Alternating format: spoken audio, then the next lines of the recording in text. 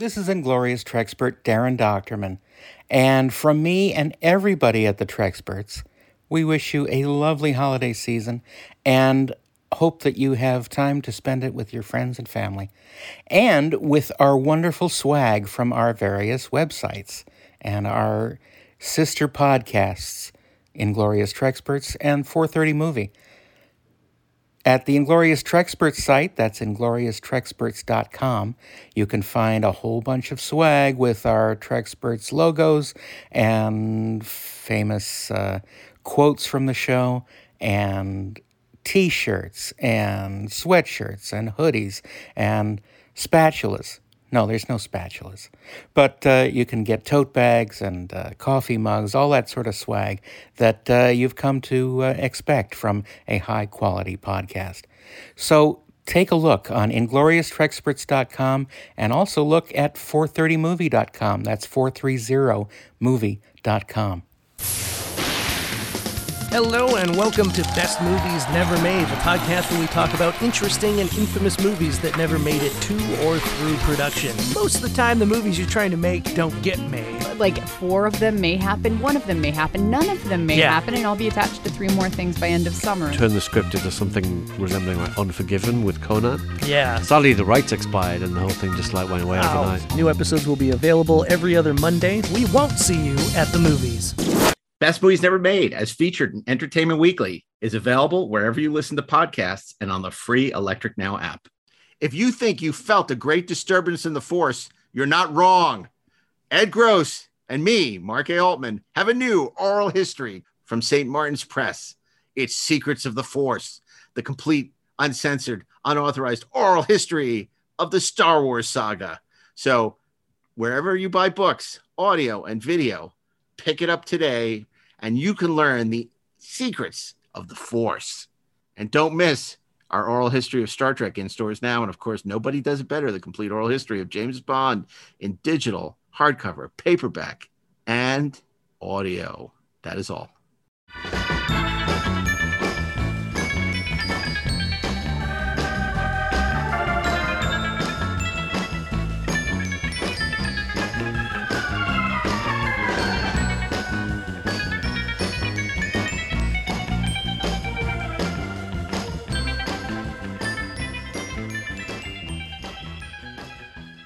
Hey, this is Mark A. Altman. And this is Darren Doctorman, and we are the Inglorious Trexperts. And Santa has his elves back with him this week.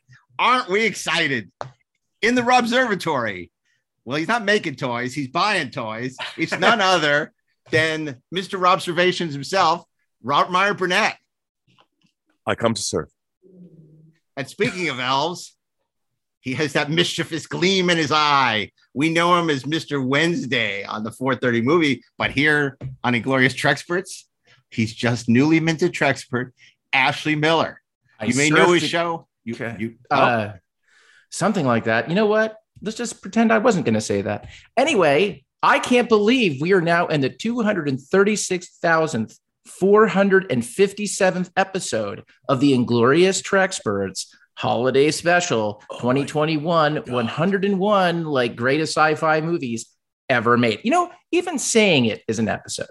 You know what? For those people who are complaining that Get Back was too long, they should really, hold my Tranya and watch this. That's right. We just wanted to show them if you really wanted something to be too long, it'd be the holiday special. But this is our top sci-fi 101, where we're schooling you, Professor Darren Doctorman, Professor Ashley Miller, Professor Robert Meyer Burnett, and Associate Dean Mark A. Altman are. The only question is, who is Ringo? Oh my God, who is Ringo? Yeah. Well, I'm not Ringo. In this fact, I will accept the mantle of Ringo because I'd be married to Barbara Fox. I'm just saying. I mean, you know what I mean? Just Anya Amasova, Agent Triple X. So who's the quiet, the quiet one who doesn't get enough credit, but is truly, just one? Who's the George? Is that Ashley Miller?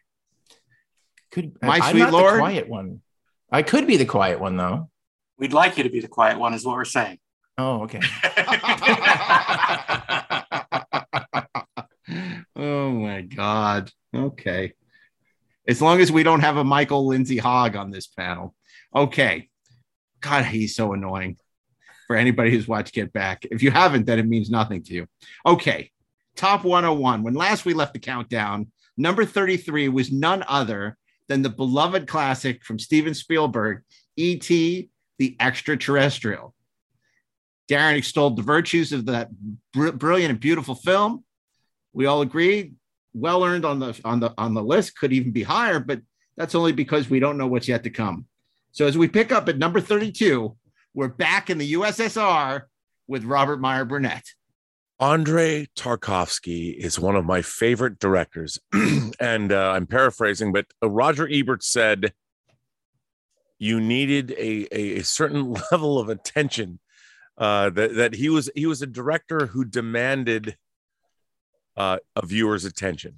You needed to have a certain level of understanding of the pacing of his films. He, in 1972, he won the Cannes Film Festival, this special grand prize, the Grand Prix Special du Jury. Grand Prix. And this was based on... Is that like Tuvix? No, it's Grand Prix. Grand Prix. I know what it is. And Solaris was based on Polish science fiction author Stanislaw Lem's novel.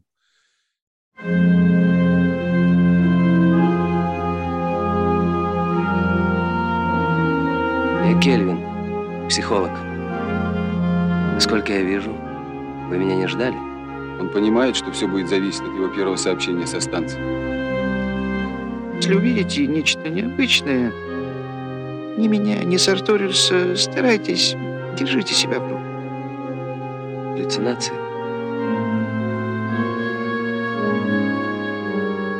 А кто приходил? Она умерла 10 лет тому назад.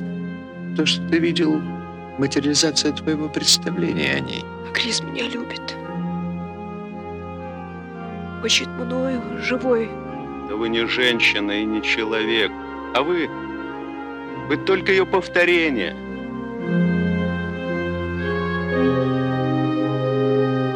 Мне кажется, я должна тебя все время видеть. И я становлюсь человеком.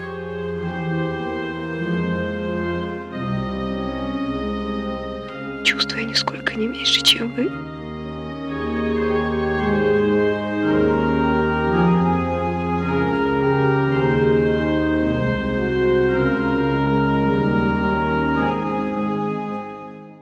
And Tarkovsky was incredibly critical of Kubrick's 2001.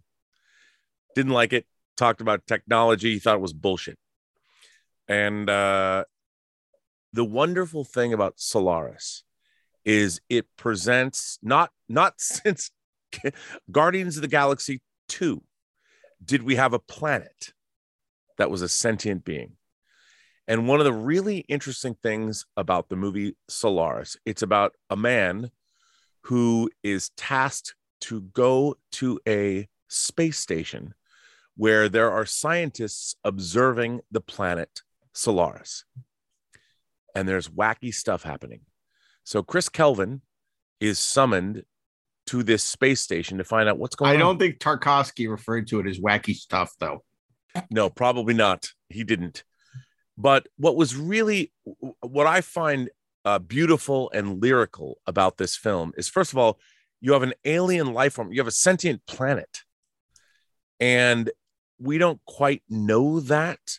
But so Chris Kelvin goes to this space station and finds out that the scientists that are there are completely enraptured of visions that they have been having. And when Chris gets there, he starts having visions of his dead wife, who appears to him in the flesh. And it's all about emotion and love and imagination. And what's so interesting is this planet, Solaris, is communicating with humanity through our memories, through our remembrances of people we love, things that have happened to us. And it really is all about communication between life forms that are so diametrically opposed, so different from one another, but they're one life form, Solaris, is trying to meet humanity on an emotional and an imaginative and a memory level.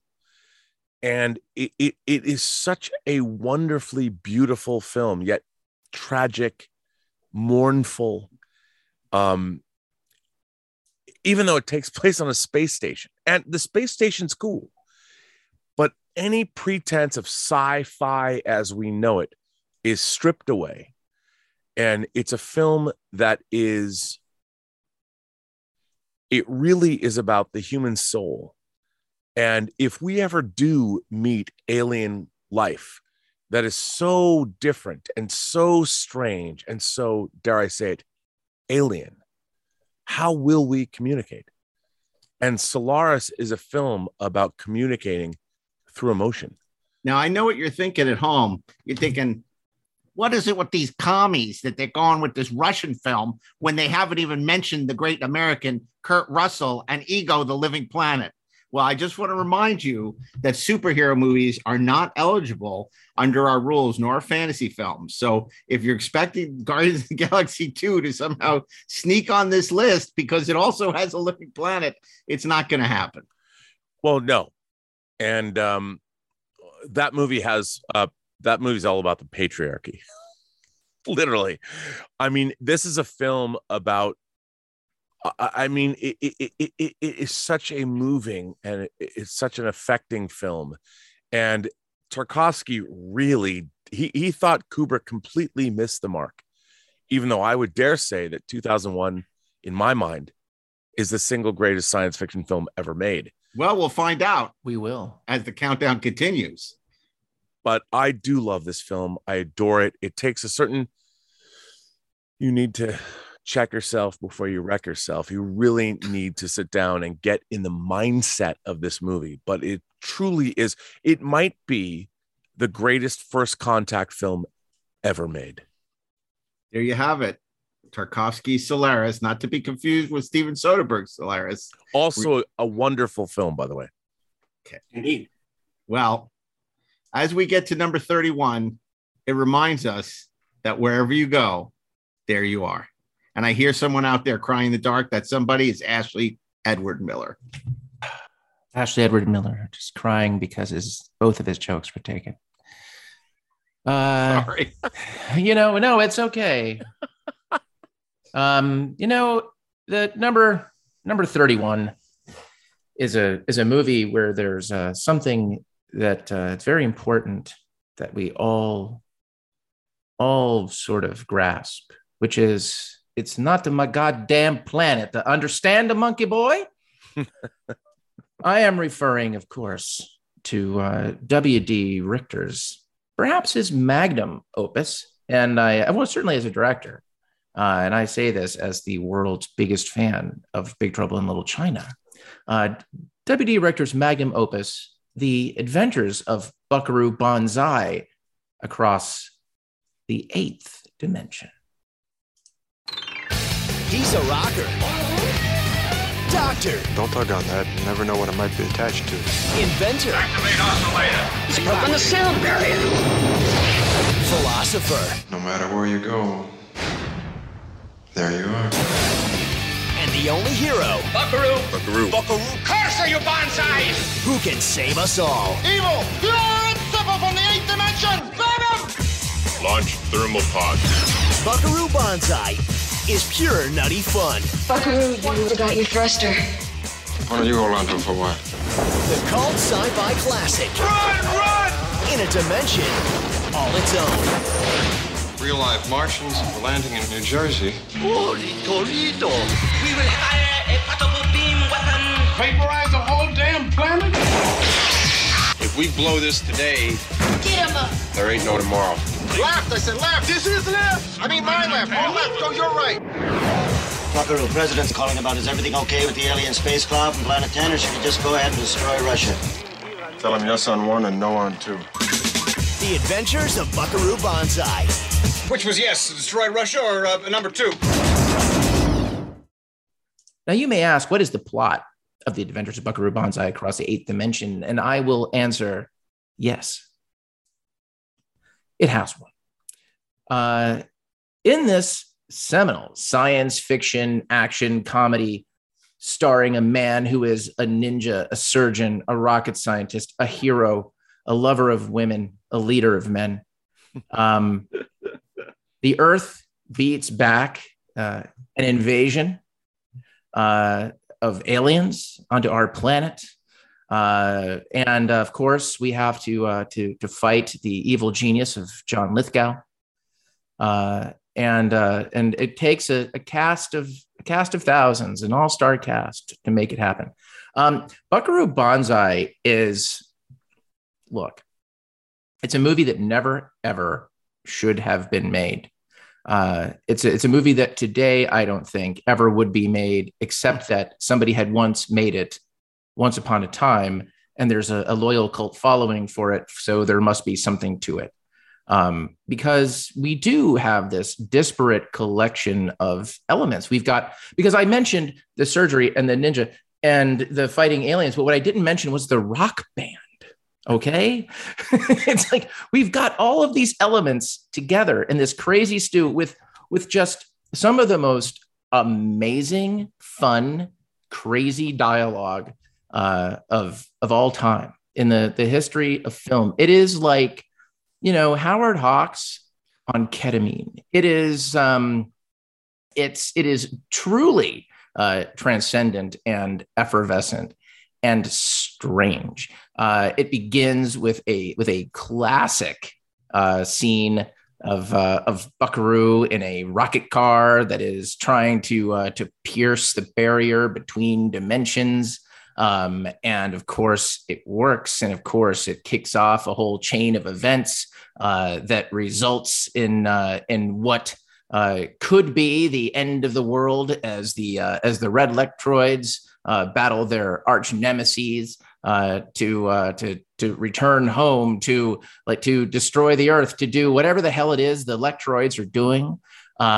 It's a movie where you find yourself watching scenes where somebody asks our hero, the White House wants to know, is everything okay with the alien spacecraft from Planet 10, or should we just go ahead and destroy Russia?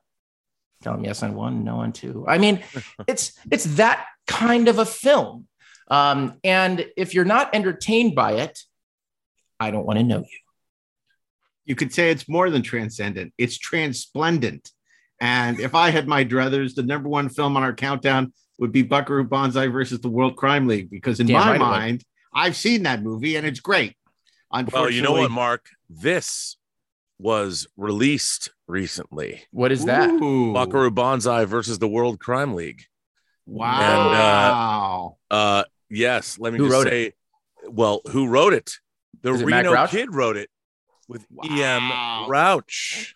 Really? Okay. So what's important about that is this is the official sequel to Buckaroo Banzai. Okay. Is it good? I don't know. I haven't. Find out. I've been reading Star Trek Coda. Oh. Jesus Christ, man. Put that down and read that and do a book report. Okay. I'm just saying, by the way, it is very thick. That's what she's ordering it right now. So as we do this podcast. I want to point at the author of that book and tell you why it counts as the official sequel, because Buckaroo Banzai, that movie was based on a character that was created by that author. Yep. Unless it's his kid. No, it's the actual author who wrote all of these insane stories about Buckaroo, and would start them and maybe not finish them and put them away. So we had just this vast collection of half-assed adventures that W.D. Richter looked at and said, it would be great if we put a bunch of that stuff together and we made a half-assed movie that totally works. Tell me, when you say Buckaroo, you don't hear it said by Sean Connery in The Hunt for Red October. Buckaroo. Come on. Well, Darren. I just ordered the book. Darren, come on, give us a Buckaroo, Darren. Come on, give us a Buckaroo. Come on. We meet the right sort of person, this could work. But if we get some Buckaroo. Bravo. Thank you. God bless you, sir. Oh my God. Great movie. So much fun. And you know, partially it also had the joy of having the fan club. You could become a Blue Blazer regular when the movie came out. So you could really participate in it and be one of his trusted allies. And by the way, Mark, do you know who was very instrumental in those Blue Blazer regular? Mike Okuda. Yep. Really? I know. Mike and Was he Denise. really? Yep. I did not realize that. Yeah. Indeed. I know they're big champions of that movie and deservedly I still so. have all of my Blue Blazer regular notes. Remember getting that stuff in the mail? It was always so cool. It was so, and like the fact that 20th Century Fox even did that.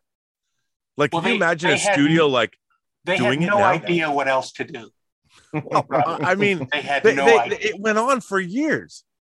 Like I would get things in the mail. Somebody had to authorize the payments of those, sending those out. I went to see that the first week of my freshman year of college, and I didn't even know these people. My roommate, the people in my suite, and like we were there. We're like, well, we should go see a movie. I said, let's go see Buckaroo Banzai Across the Eighth Dimension, and we all marched into Boston and went to see it. And when it was over, they all looked at me and said, "What the hell was that?" I loved it. Well, it just goes to show you. It just goes to show you that wherever you go, there you are. There you are. Yeah, for sure. And speaking of wherever you are, sometimes you can find yourself on the front lines of a war with aliens. And that's where Darren finds himself in 1953, number 30. Across an immense ethereal gulf, minds that are to our minds as ours are to the beasts in the jungle, looked upon our sphere with envious eyes. You're reading from the book. I'm not reading anything. Come on, that's the book, dude. And it's also in the movie. Not quite. Kind of. Enough. Sort of. It is enough. Let him talk. Let him play. Let them play. I didn't interrupt your Solaris thing. You're right. I was trying to bring a little Wells into it as well. So anyway, the War of the Worlds, the second War of the Worlds that I've talked about on here.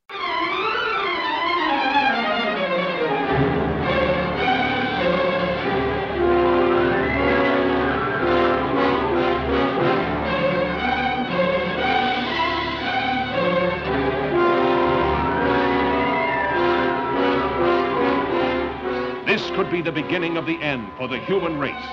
For what men first thought were meteors or the often ridiculed flying saucers are in reality the flaming vanguard of the invasion from Mars. Looks like they're going to come out of that gully pretty soon. We'll have to rush our defenses to be ready when they do. The Guardian need plenty of reinforcements. We'll get them. Lieutenant, look! They slash across country like scythes, wiping out everything that's trying to get away from them. That explains why communication is cut the moment their machines begin moving. Montreal's blacked out. Nothing more's come through. Same thing that happened on the Pacific coast. Anything from them yet? No, Mr. Secretary, we've had nothing from San Francisco for over 5 hours. The nations of the world mobilize their armed might, rushing to defend the Earth against the unknown weapons of the super race from the Red Planet. Is there nothing that can stop the Martian death machines? Guns, tanks, bombs, they're like toys against them. We know now that we can't beat their machines. We've got to beat them.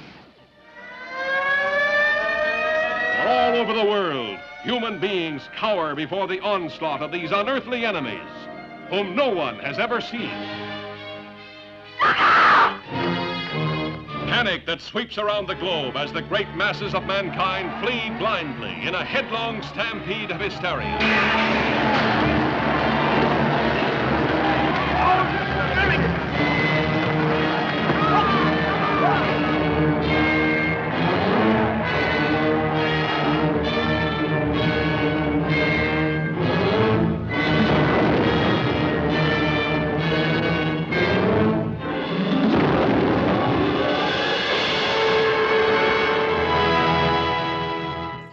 This is, in fact, from 1953, and it is directed by Byron Haskin, who was basically sort of standing in for our second favorite sci-fi director. George Pal? Yes, of course, George Pal. War of the Worlds is arguably one of the first really big sci-fi movies. Between that and Forbidden Planet, these were B movies that were taken seriously. And I'll tell you, War of the Worlds, the 1953 version, has several scenes that are ingrained in my brain and scared the living bejesus out of me when I was younger, when I saw it even on a little black and white TV. And I think it obviously had the same effect on Steven Spielberg, because he copied several of those scenes almost perfectly in his version. The scene of the Reverend walking toward the war machine, and I shall fear no evil. It's so moving and scary and brilliant. And I lost my innocence. Well, I don't care. I don't want to know about that. But no, but I mean, my best friend. I was a Jew, a Jewish boy. My best friend was Catholic, and when I saw the film for the first time, to me, it was a transgression against God. But that was a great deleted scene where the rabbi got killed. Right. But no. It was terrifying. I mean, it told me that the world was a rough place. Well, that sound and the Martian war machines. Oh my God. I have a bad joke, Mark, but I'm going to say it. The war machine lit the rabbi's candle. God. What? I don't even get that. It's the last day of Hanukkah. That we're recording. I know, but our audience won't get that. They don't care. They're already asleep. It's such a great movie. It's such a great movie. But what it told you at that moment was all bets are off. Yeah. Mm-hmm. No one's safe. No one's safe. No one is protected. No one. Amazing Martian war machines designed by art director Alan Lozaki are iconic. The sound some of the best ships ever designed for anything ever. Absolutely. Yep. The manta shape of the base and those so great. The eye stalk that comes out of it is so cool and yet so frightening. And the sound effects that were developed for it were so good that everyone used them years including later. Star Trek. Yeah. And of course, Byron Haskin worked on Where No Man Has Gone Before for on Star Trek. Was it The Cage? Wait, which was it? I don't remember. It might have been Where No Man Has Gone Before. I don't think he did the Cage. He didn't direct them, but he I think it was Where No Man Has Gone Before. But because Roddenberry was such a huge fan of he was such a huge fan of War of the Worlds. Wow. Yeah, absolutely. Rob, you remember what Byron Haskin supervised the effects? Was it on The Cage or Where No Man Has Gone Before? I don't remember. I was going to use that newfangled contraption called the internet and look it up, but I'm not sure. I'm not sure what it was. I don't remember. But I don't remember. Look, I mean, that's his weakness, a lack of memory. I have to say, this movie was my first favorite movie of all time. And the first time I ever took a long trip with my grandmother to see her sister, we went from Seattle to Seaside, Oregon. I spent the entire 3 hours or 3.5 hours telling her the entire plot of War of the Worlds, detail by detail, beat by beat. And my mother still says, "You tormented my own mother. I know you were 5, but you should never have done that because you drove her to madness." I'm like, I couldn't help it. What can I say? This is the greatest thing I've ever seen in my life. That's funny. I read the book in the back seat of a car on one of those long trips. Like, I was like, after I saw the movie, I had to read the book. And so I sat in the back, like, for this 3-hour car trip and just read it's not a very long book. And I read, War of the Worlds and finished it just as we were arriving wherever we were going. I love that book, but I love that movie. What a great movie. The movie is great. And it's one of the greatest science fiction movies ever made. And the little Martians are freaking scary. Mm-hmm. Dude, they're so scary. Darren, let me ask you something. like we all saw this kind of because it was a staple of television. Yes. You know, and for me, it was a seminal moment in my life where it codified my love of science fiction, fantasy, and horror. I was a Star Trek fan, but I also saw War of the Worlds kind of at the same time. Now, I would ask you, do you think kids today would have the same response to it that we did? That's a good question. We'll have to do a test. Probably not with the easy access to everything else. Ashley, if you show it to Caden, I'll show Isaac. Okay, let's do that. Let's do an experiment. And film. You guys should film that. Film their response. Because the thing that drew me to wanting to see War of the Worlds was listening to the radio play first. Yeah, me too. And that scared the crap out of me. The Orson Welles radio, which was on. I used to get that at the library all the time. I borrowed at the library that record album. My dad had a record album of it, and I played that over and over and over again. That was scary. It was great. It was absolutely great. Especially you played it with the lights off. 2X2L calling CQ. 2X2L calling CQ New York. Nobody's on the air. So great. Well, I think that's something we all agree, a sci-fi classic. And belongs on the list. Our next pick, if you're a member of the Salome Jens fan club like we are, man, then you will love Rob's pick for number 29. First of all, director John Frankenheimer in the 1960s was a man who crushed it. He directed The Manchurian Candidate. He directed Birdman of Alcatraz. He directed, Seconds, which I think is one of the great science fiction films of the 1960s. People are like, well, there's only one. There's only Planet of the Apes. That's not true. Seconds was based on a novel, and it's an incredible a novel that came out by David Eli in 1962, I think. Seconds stars Rock Hudson and the leader of the founders for Deep Space Nine, Salome Jens, who, by the way, back in the day when she was not, she had no facial. What do you want to call it? She looked great in the 60s. Seconds is a film about a schlubby middle-aged man whose life did not turn out to be the way he wanted it. John Randolph. There is a shady secret organization that says, we can help you. And this schlubby middle-aged man gets turned into Rock Hudson through Richard Dean Anderson, the man who we can rebuild him. Steve Austin. We have the technology. He plays the doctor. Not Richard Dean Anderson, just Richard Anderson. Oh, pardon me, Richard. Yeah, I'm sorry. Yes, not it's Richard okay. Dean. Richard Jessica Von Puttermaker. I know. So basically, you have a schlubby middle-aged man who is transformed into Rock Hudson.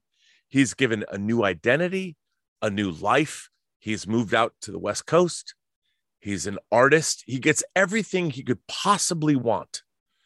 The life that he thought he wanted, or that he thought he was going to have, that didn't amount to anything. He's now gifted a brand new life, and it's fantastic.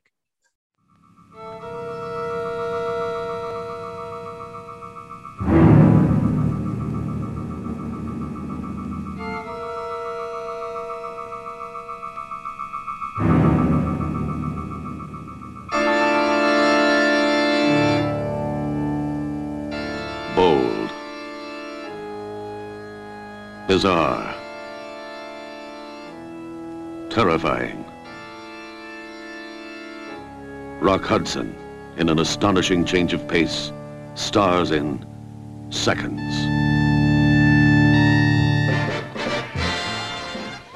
Rock Hudson as a second, freed from all responsibilities, now ready to taste new pleasures.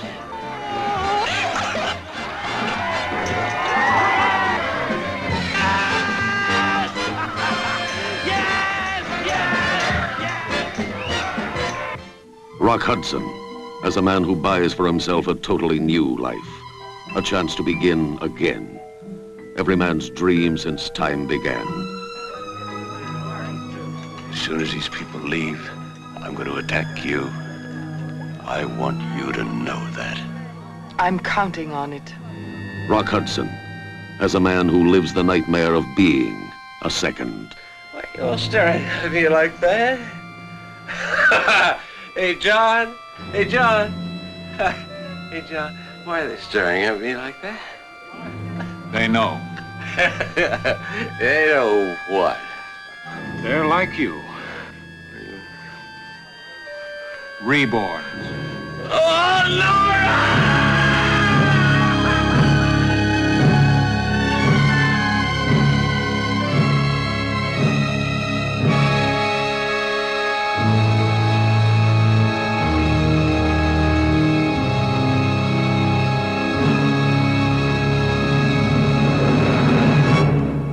And it's amazing. And you watch him try and deal with the West Coast California lifestyle.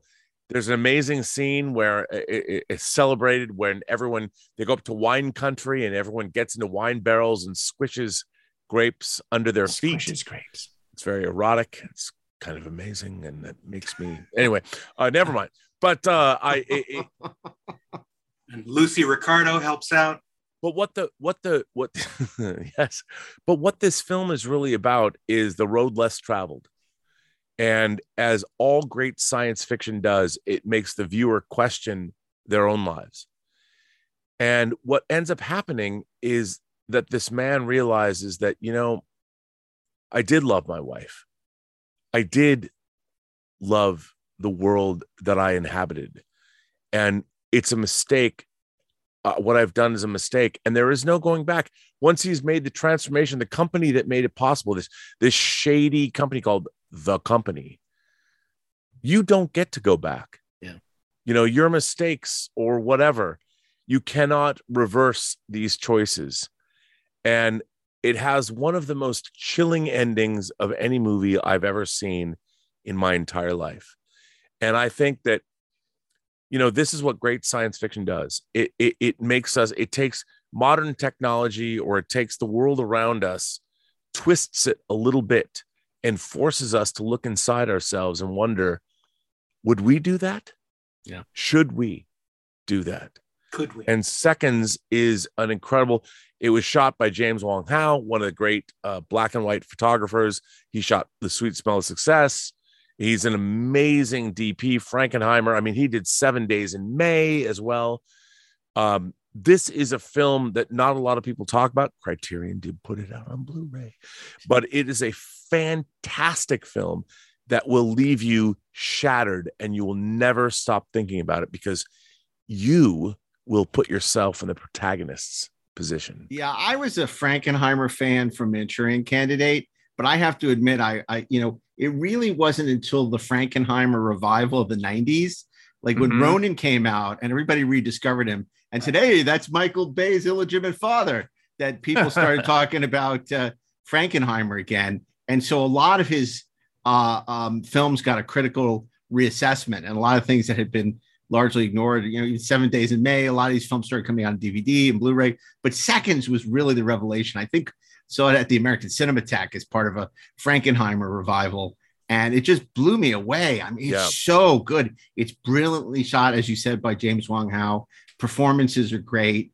It's just a really sort of sick, perverse movie, and it's so brilliantly directed by Frankenheimer, who truly is one of our great directors. Came out of live television, and just his movies are sensational. Thank you for saying that, because he had a bit of a snit in the 70s, but his output in the 1960s is one of the greatest runs of any American director ever. I agree. Yeah, it's amazing. The Train. Yep. No, absolutely. Well, of course, that brings us to number 28. It's the sequel to the movie The Men, Children of Men. Oh, wait, no, it's not. There's no sequel. It's Children of Men at work, at play. I can't really remember when I last had any hope. And I certainly can't remember when anyone else did either. Because really, since women stopped being able to have babies, what's left to hope for? The world was stunned today by the death of Diego Ricardo, the youngest person on the planet. The youngest person on Earth was 18 years, 4 months, 20 days, 16 hours, and 8 minutes old. The ultimate mystery. Why are women infertile? Some say it's genetic experiments, pollution. Why do you think we can't make babies anymore? Doesn't matter. It's all over in 50 years. It's too late. Move along! Move along!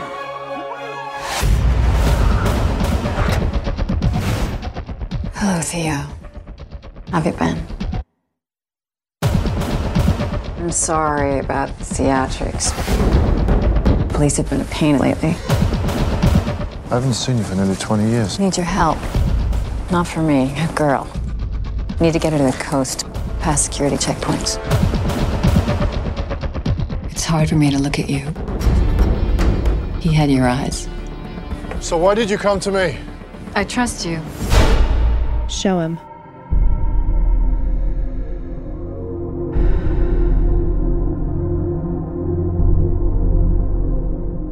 Now you know what's at stake. We have to meet the boat. What is this boat? The Human Project have sent a boat. The Human Project? It's the greatest minds in the world working for a new society. Your baby is the miracle the whole world has been waiting for. We will find a way to get you to the Human Project, I promise you.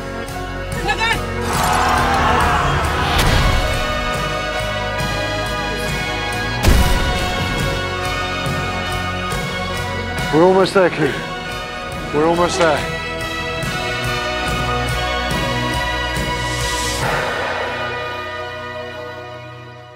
From Alfonso Cuarón, this was a real tour de force.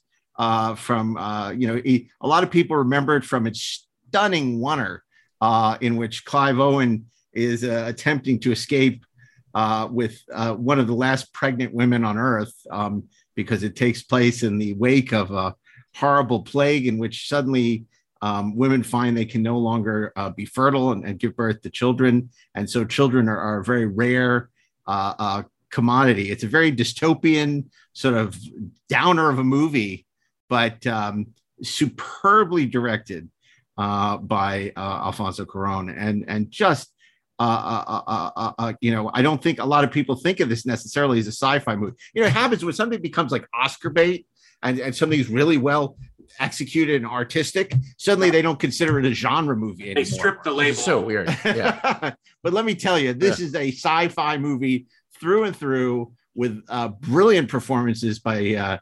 not only Clive Owen, but Juliette. Big Lebowski and Julianne Moore. Cuts. Julianne Moore, and it's just just a complete tour de force and a superb motion picture. I mean, I also have to say that what I love about this film is the melancholy nature of it. I mean, the idea that humanity's done, and even the music choices, everything about it. I mean, they touch on the fact that all of the art that humanity created is now being hoarded, and it's maybe the last vestige of what we will leave to the universe. There's a really interesting melancholy feel about this film. Plus, its kick-ass nature. It's this movie is beautiful. It's so great. Yeah, and that shot that everybody talks about is sensational. And of course, there's a great cameo from Michael Caine. What movie is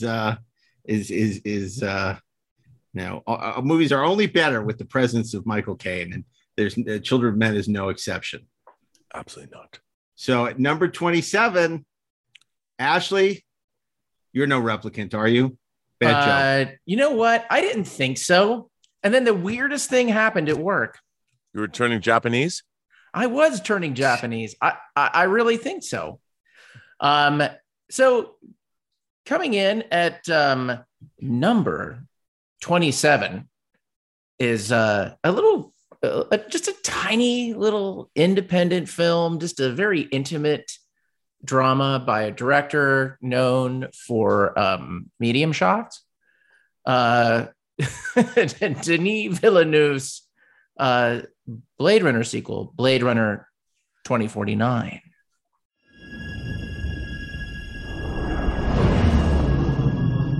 I thought you might be able to help me with the case. Any idea where I could find him? You police plan on taking me in? I would much prefer that to the alternative.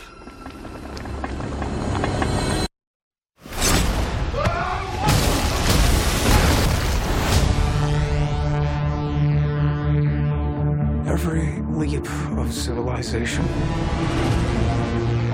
was built off the back of slaves. Replicants are the future, but I can only make so many. I had the luck, and he has the key. I think I found him. That's not possible. If this gets out, we've bought ourselves a war. You're a cop. I had your job once. Things were simpler then. What do you want? I want to ask you some questions. What happened?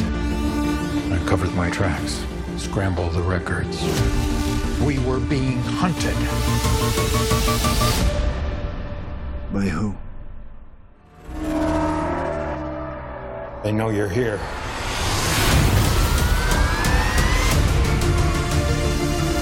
You do not know what pain is yet. You will learn. Bring it to me.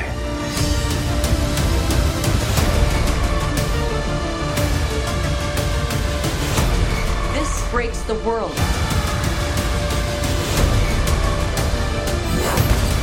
We have to go. I'm coming with you. Where is he?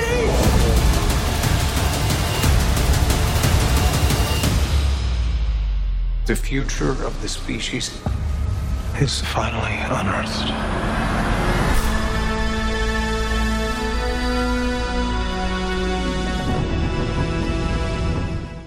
Now, this was a movie that I think the world was prepared to just kind of go, yeah, you suck, because there is just no way to make a sequel to Blade Runner. Because let's face it, Blade Runner is a movie. God, this seems like a theme right now. Blade Runner is a movie that, frankly, it's astonishing that it happened at all. A movie that, when it came out, was not exactly setting the world on fire with its box office or even its critical reception. It was a movie that had to be discovered and championed. A cult had to become something greater, perhaps a full religion. I don't know. I was looking for something bigger than a cult. That was all I could come up with.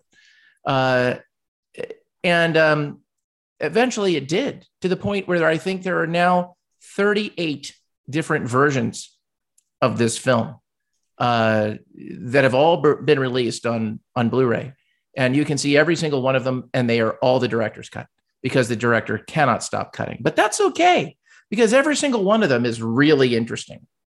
And what's really interesting about Blade Runner, which is based on a novella, kind of a novel, by Philip K. Dick, Do Androids Dream of Electric Sheep, which is excellent, but not exactly the story that you remember from Blade Runner. In fact, not at all. Not like, in fact, like not at all, except for like a few like things that are sort of like it. You know, okay, well, that's interesting. It's not just a matter. It's not a movie that isn't just interested in, you know, what makes us human, right? Because I guess that's a part of it, right? Like, are you a replicant? Like, or are you a human being? And what is that? Like, what's the line, right, between being artificial life and being life? But it's also very concerned with memory and how memory of things that have happened to us, right? Ephemera, things that have just gone away, inform who we are now in the moment.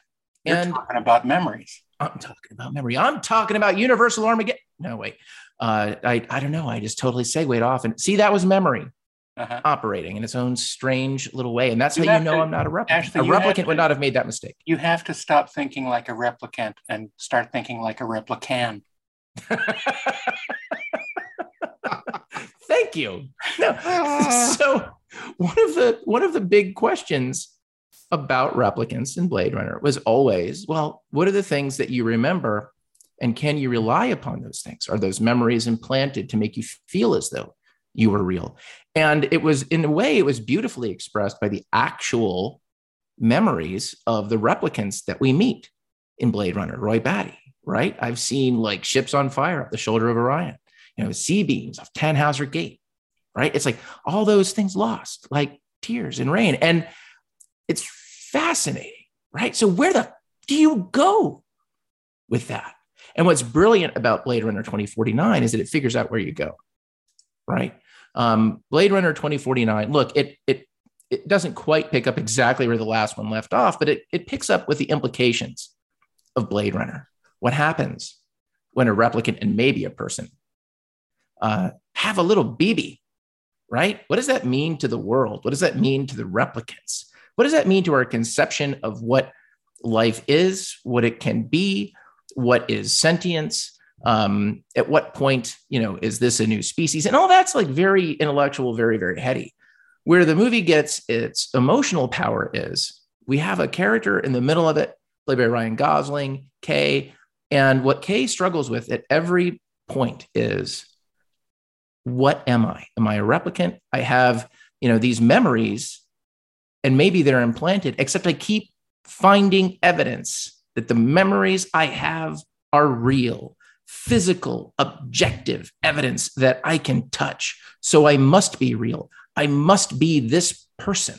And what's brilliant about it is it doesn't just ask the question, am I human? Right? It asks, who am I to these other characters? Who is Kay to Rick Deckard? Who is Kay to Rachel? Again, played by... Who is Kay to himself? Who is Kay to himself? Exactly. And it's more than just, kind of folding up aluminum foil into unicorns, which is great. It takes it to a whole new level of asking the question. And it's beautiful. It is undeniably beautiful. And look, if there is one dude I would not want to follow up, it's Ridley Scott. Like, look, even Jim Cameron, when he made Aliens, didn't try to out Ridley Scott. Jim Cameron made his own movie. And I'm not saying that Denis Villeneuve didn't make his own movie. He did. But he plays in the same space as a director, I think, that Ridley Scott plays in. And he succeeds wonderfully in creating a world that we believe, that is immersive, that is endlessly interesting.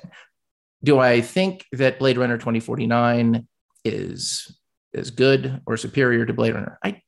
I'll be honest. I don't yet.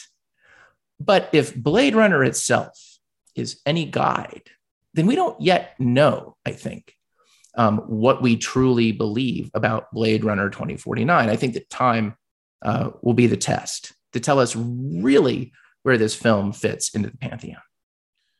I have to say that I do think Blade Runner 2049 is one of the great sequels of all time.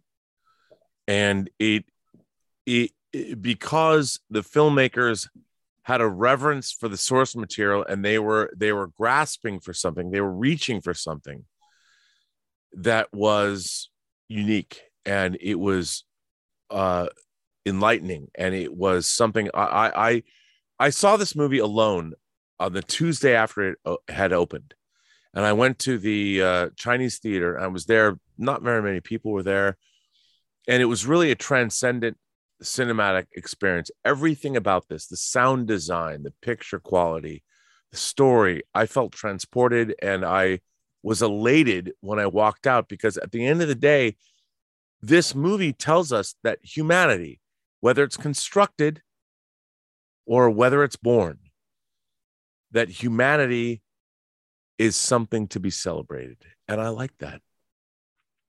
Yeah, I love so much of this movie. I think where it falls down, not unlike the original Blade Runner, So those last 20 minutes where, Harrison Ford is in that flooding shuttle that's crashed in the water, and it seems to go on endlessly. But it has big thoughts on its mind. And when it's dealing with those, it's very effective. And of course, Roger Deakins' magnificent photography. Oh my God. Is worth the price of admission. Dude, come on. Roger freaking Deakins. Doesn't get any He's better here. than that. He's there. He's every freaking what? That's right. What, Lorraine? What, Lorraine? For those of you who are wondering how Rob Burnett has managed to find the hour after hour after hour to participate in our countdown, the answer is quite simple. For number 26, he's here for the gasoline. Now, okay.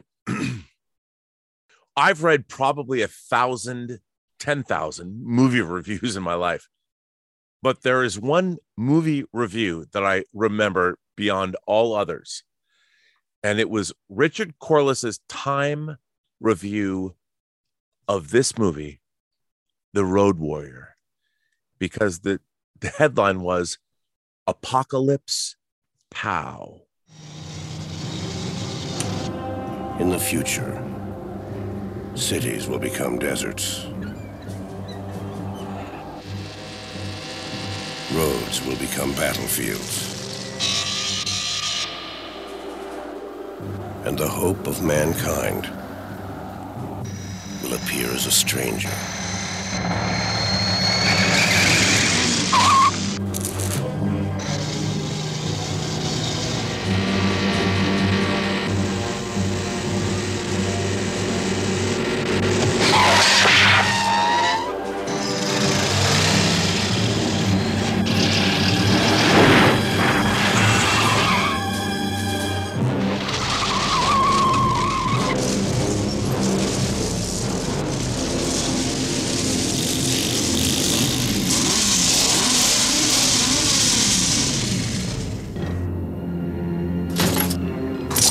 He works alone against all odds.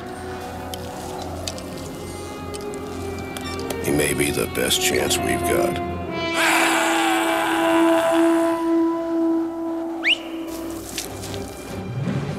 You want to get out of here? You talk to me.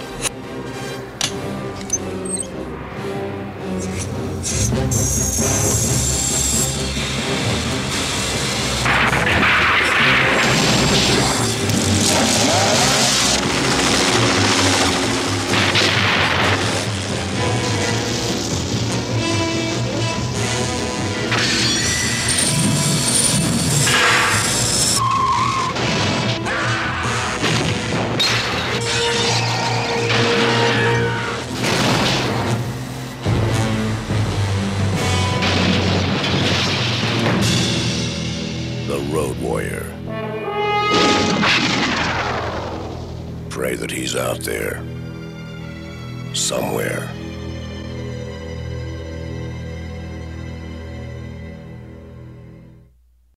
Now, I don't know why. You know what? It just stuck with me. It stuck with me. I was like, oh my God, Apocalypse Pow.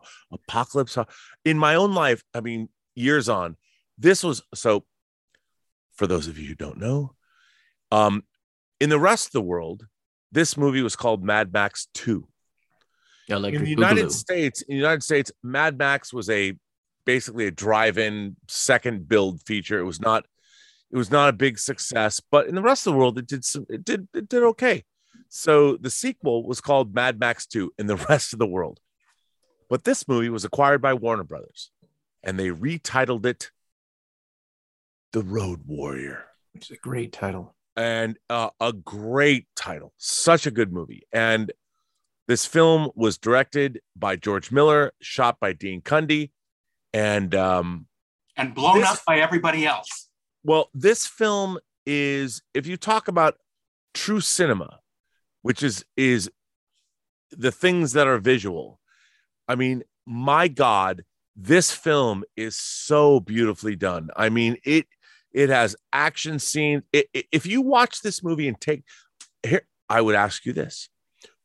It was just released in 4K, although they've recalled it because they fucked up the disc, but whatever. They're going to fix it. But watch this movie without sound. This film is pure cinema. George Miller's direction, the photography in this film, and we all know the story. Max Rakitansky, former police, he's a cop, beat cop. It's now in a post-apocalyptic Australia. You know, the funny thing about this, the whole premise is like everyone needs gasoline. Where are they going to go? We don't ask. It doesn't matter. But they need gas to go wherever they're going to go. And this film is it's a siege movie. And Max Rakitansky is a former cop. His wife was killed, gunned down with his kid by post-apocalyptic gang members. And he becomes the savior of a group of, let's call them nice people, that are protecting a refinery that is making gas. And the Lord Humongous, the Ayatollah of rock and rolla, is a man who leads a bunch of ruffians that want the gas. So you have it's almost like the Battle of Helm's Deep in Lord of the Rings. Go to Australia and get gas. I mean, New Zealand, they don't need gas, so they just fight over whatever. But this movie is,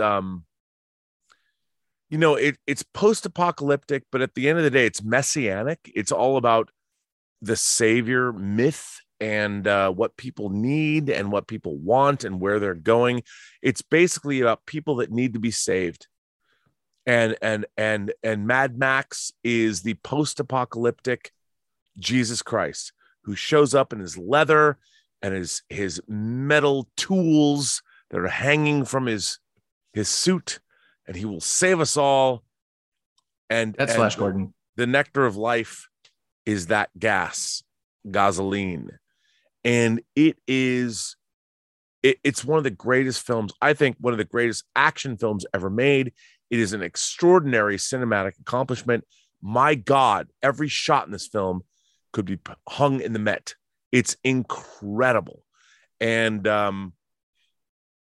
I can't say enough about it. I have a story to tell though.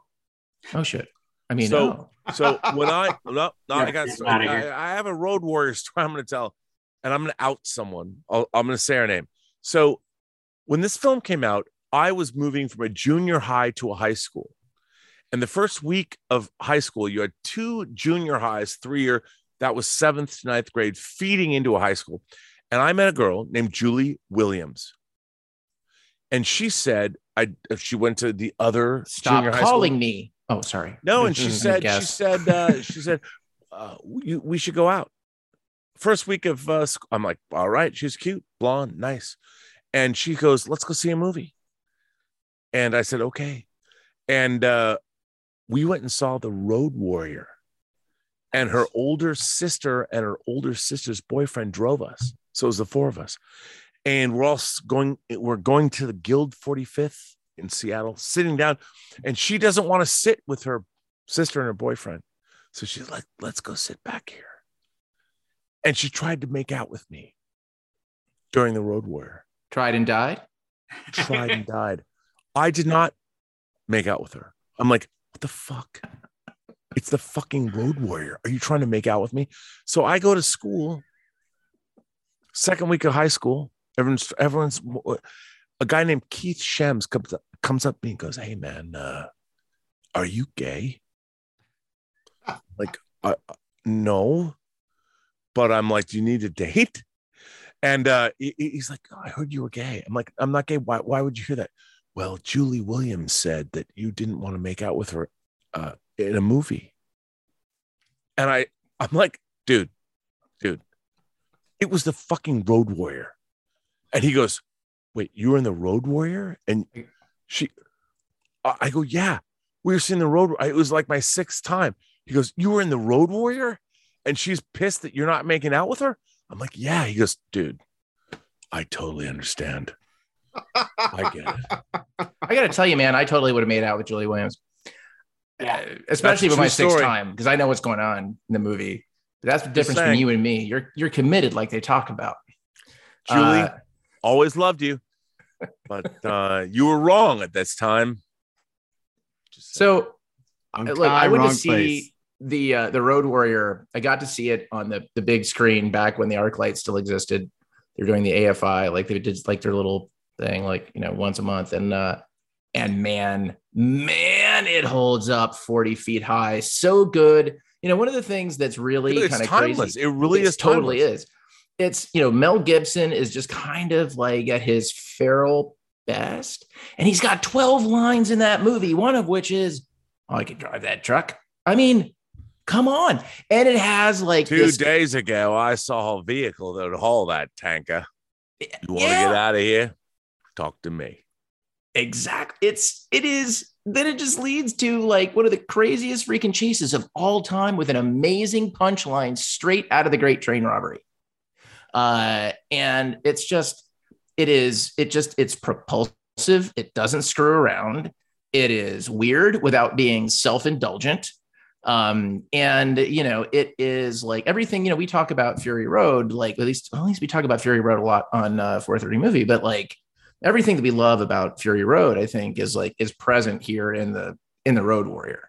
You know, it's very specific world building. It is just so beautifully, but simply rendered. George Miller is not out to like kind of wow you with like insane shot design. Like he's actually keeps it fairly simple, but what he makes complex, not complicated, but complex is what's happening inside the frame. Yes, sir. Right. Yes, and sir. the elements as they are designed, right, that are in the frame, things that we are looking at, and they're all of a piece. And it's just, he's so brilliant, whether it is this or it's a freaking pig, right? I mean, by the way, there are pigs, in fact, in the Road Warrior. I will say that one thing you can say about the Mad Max movies, or at the very least, we'll say about like the very first Mad Max, which I think deserves a mention in this context, is Mad Max has like one of the best final 2 minutes of like any movie ever. Totally like one of my faves. And I just feel like that guy that we meet at the end of that movie is totally present in the Road Warrior. And he is driving like one of the coolest effing cars in the history of cool effing cars in the movie. In the movies, not the movie, in the movies. There's a plural thing that's happening, but it wasn't happening in my mouth. I'm sorry? What? Okay. Wow. Very good. Yeah, that happened. Well, that brings us to number 25. And know this, the beginning is a very delicate time. The known universe is ruled by the Padishah Emperor, Shaddam IV. In this time, the most precious substance in the universe is the spice melange.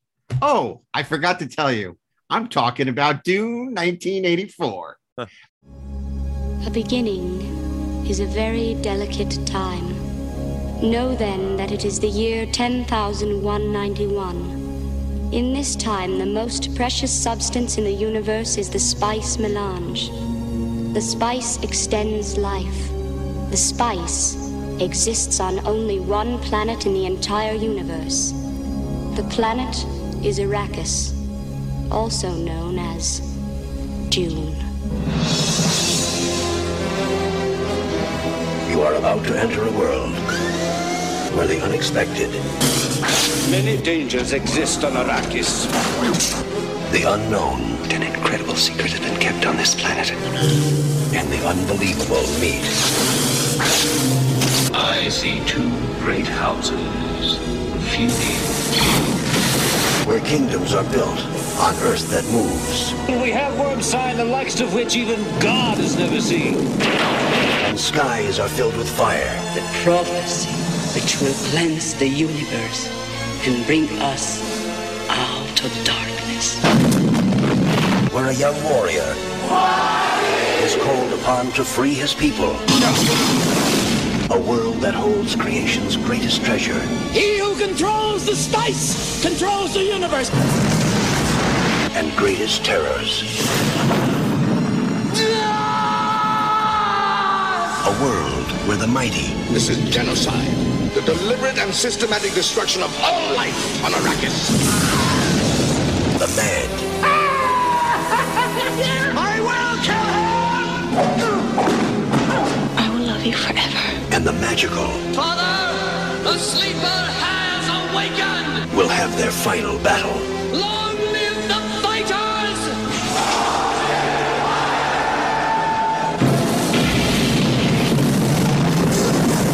Do not show the slightest pity or mercy. Emperor, we come for you! Dune, a spectacular journey through the wonders of space and the mysteries of time. From the boundaries of the incredible to the borders of the impossible. Now, Frank Herbert's widely read, talked about, and cherished masterpiece comes to the screen. Dino De Laurentiis presents Dune, a world beyond your experience, beyond your imagination.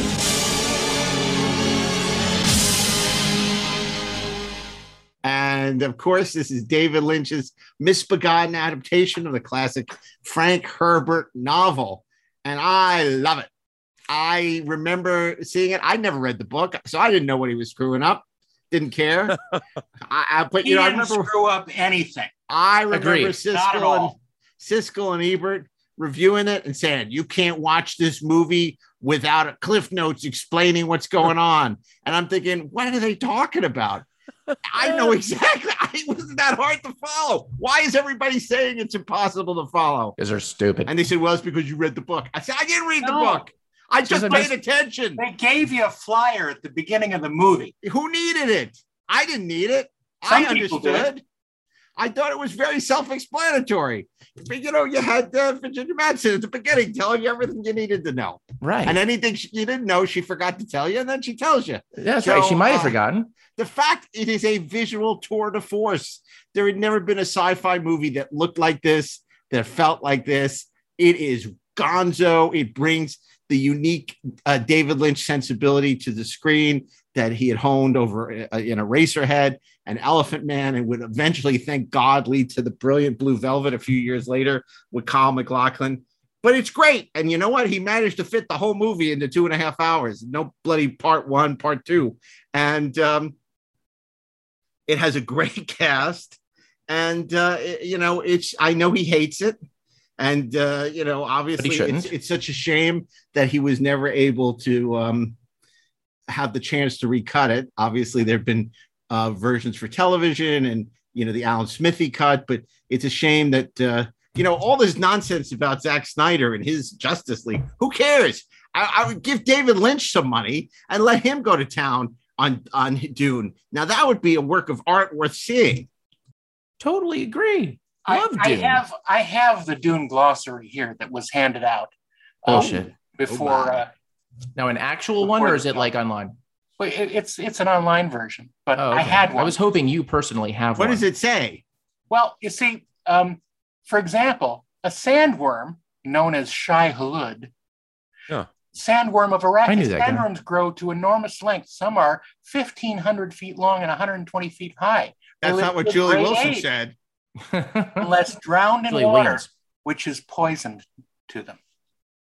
That's just one of the interesting factoids that you'll find in the Dune glossary. Fascinating. That is fascinating. Would you like to know more? Would you like to know more? No, not right now. Remember the tooth. Remember the tooth. Remember the goddamn tooth. But I forgot to tell you about the tooth. No, now it is the year 10,191. Okay. I did. That's all I need to know. I know now, but I didn't know Yeah, then. but look, guys. I mean, wouldn't you say that for all of the mistakes this movie makes, the world building in it is It's enchanting. amazing. No, It's incredible. I mean, Do honestly, it stands the test of time. Yeah, the effects are not good, but the actual set design and the mise en scène is pretty damn entrancing. The art direction by Tony Masters, who art directed 2001: A Space Odyssey, is freaking amazing. All of the different worlds and different houses have their own specific design, and you can look at something and say immediately whose it is. It's really fantastic, and the movie itself looks great when it has no right to look great. How great is that opening scene with Jose Ferrer and the Guild Navigator? Oh my God, Totally it's great. I mean, it's so cool. It dumps So you good. into this world immediately. Sure, it's not a scene that's in the book. Well, it kind of is, but it's not a scene Later. that It's happens later like in the that. book. It happens Right. much later. Yeah. But it's sure a lot of fun. And man, the guys sweeping up the filth from the third stage navigator at the end is pretty fun. And look, this movie has fun. That's kind of what I missed from the Nothing film. says fun like Phil. Well, it's interesting that for as much as like, you know, the conversation about the Denis Villeneuve film has been going on. I mean, look, it's about kind of like the scope of the visuals and kind of the world building and the music and all that other stuff. And look, I don't want to take anything away from that film because I actually think it's quite good, except that it's one half of a movie. And I don't know that we can judge it until we see the rest of it. A third of a movie. Yeah, kind of a third of a movie. Yeah. But and look, Caden loved it, which blew my mind. But I think is good because I went out and Darren, I did what you told me to do, and I bought him the book.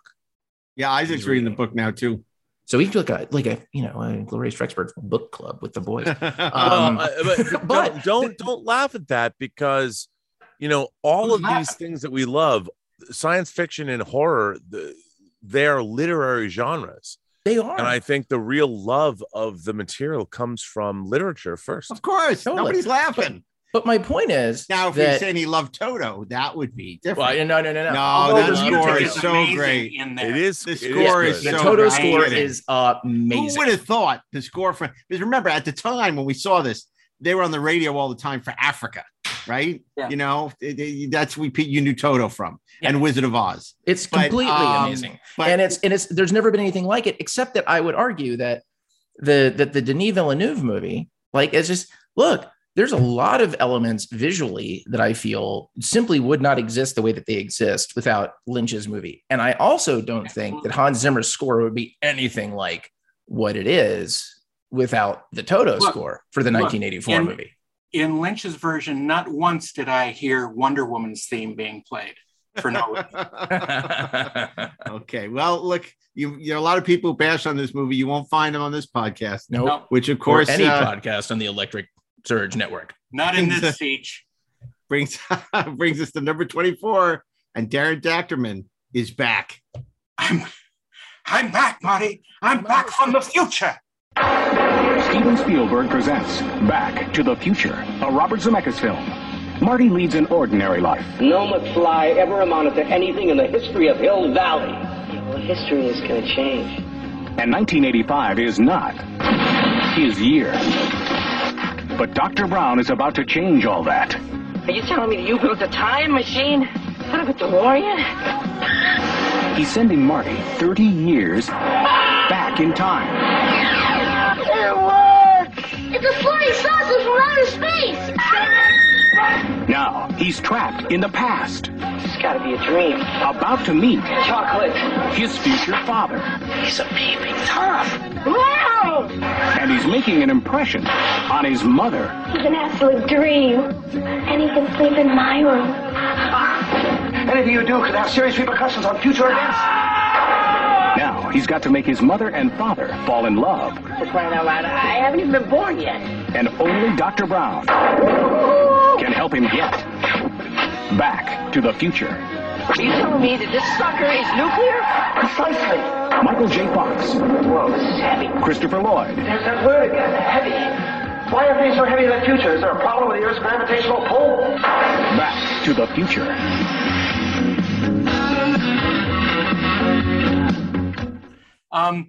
Back to the Future was a wonderful film that came out in 1985, just as I was exiting high school and entering college.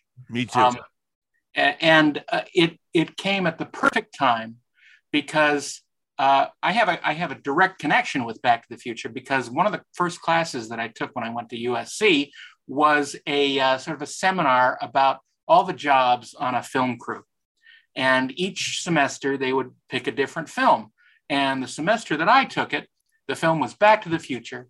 And the professor brought in all these people who worked on it, including the composer, the cinematographer, Bob Gale came in, and several people from the from the crew to talk about what they do on movies. Wait a minute. Did you get the guys that actually made the time machine? Well, yeah, Kevin Pike.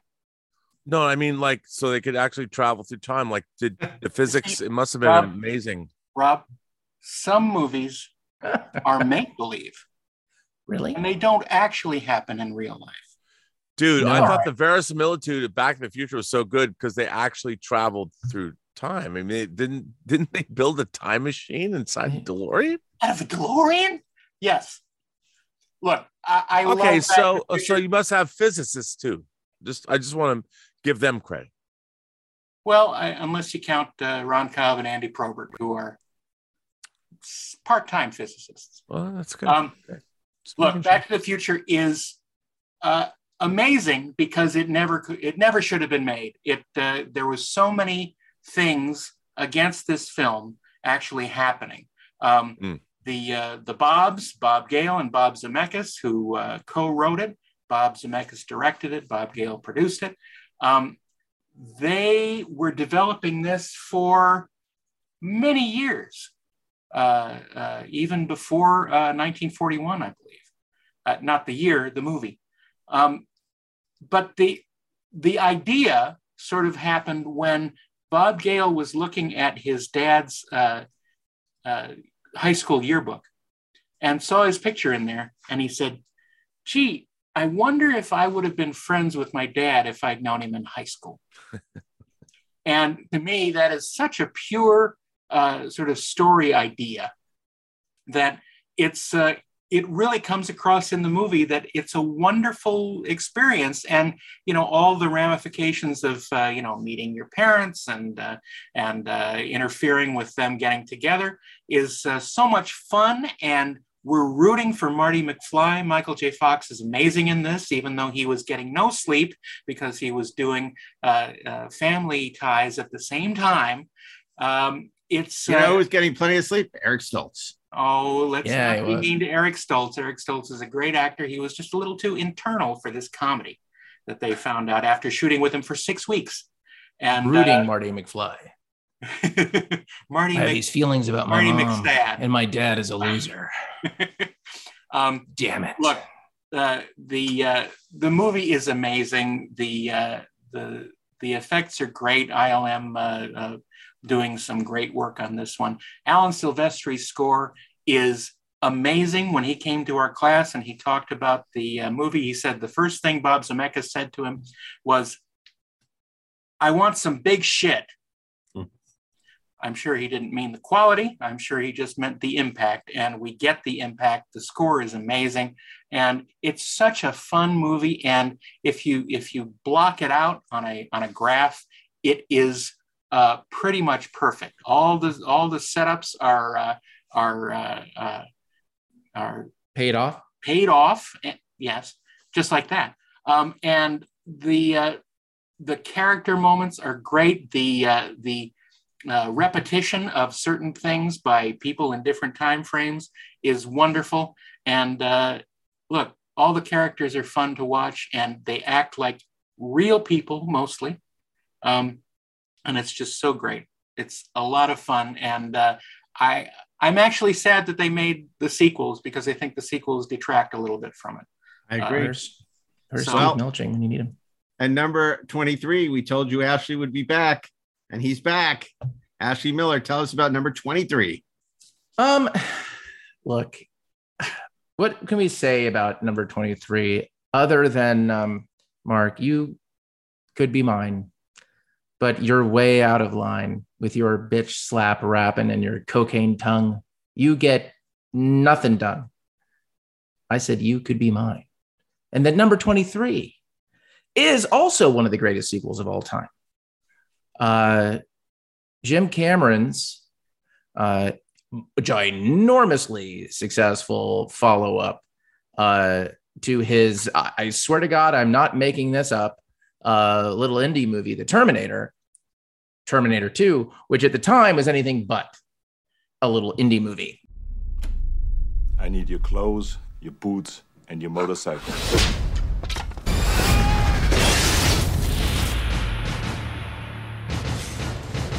29-year-old female diagnosed as acute schizoaffective disorder. She believes that a machine called a Terminator was sent back through time to kill her. My son, he's in great danger. Are you the legal guardian of John Connor? What's he done now? There was a guy here this morning looking for him, too. Yeah, a big guy on a bike. I wouldn't worry about him.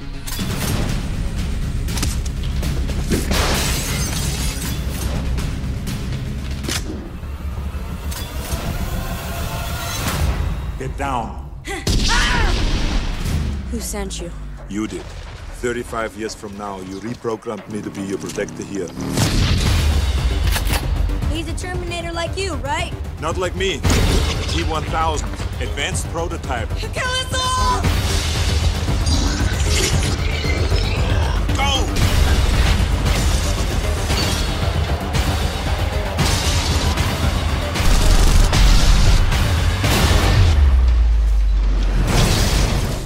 Come with me if you want to live.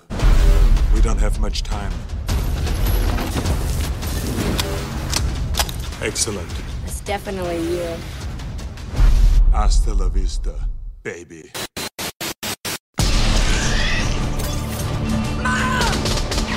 Stay down!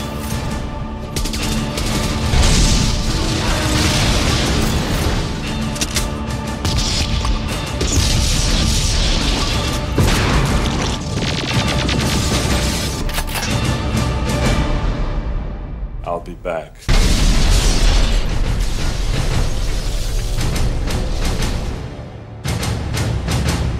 Which you kind of should have called Terminators. Don't you agree? I agree, right? Terminators. Coming to a dun. theater near you. There's All so the many of sequels them. are And the plural. thing is, there are many. I mean, so Terminator 2 basically picks up a little bit where the Terminator left off. Again, sort of dealing with children, dealing with the consequences of the first movie. And in this movie, John Connor, adult John Connor, fighting the future war, sends a T-800, like from the first movie, back in time to protect his younger self from the arrival of the escalation of the stakes known as the T-1000, a Terminator, played by Robert Patrick, who is fantastic, that is liquid metal and can assume any shape. The special the technical term is a mimetic polyalloy. Thank you. The special effects of this movie at the time, weren't just state of the art. They were groundbreaking. They were tomorrow's effects today. And it shows Jim Cameron at his very best, I think, in terms as a director, in the sense that he is basically showing off everything that is in his toolbook. He makes a chase down the LA River exciting. And have you ever seen the LA River? There's not much there. It's basically a big concrete drainage ditch. It's not much. But in this movie, it's awesome. The stunts, of course, because it's the time, are practical. The movie is incredibly emotional. The relationship between John Connor and the T-800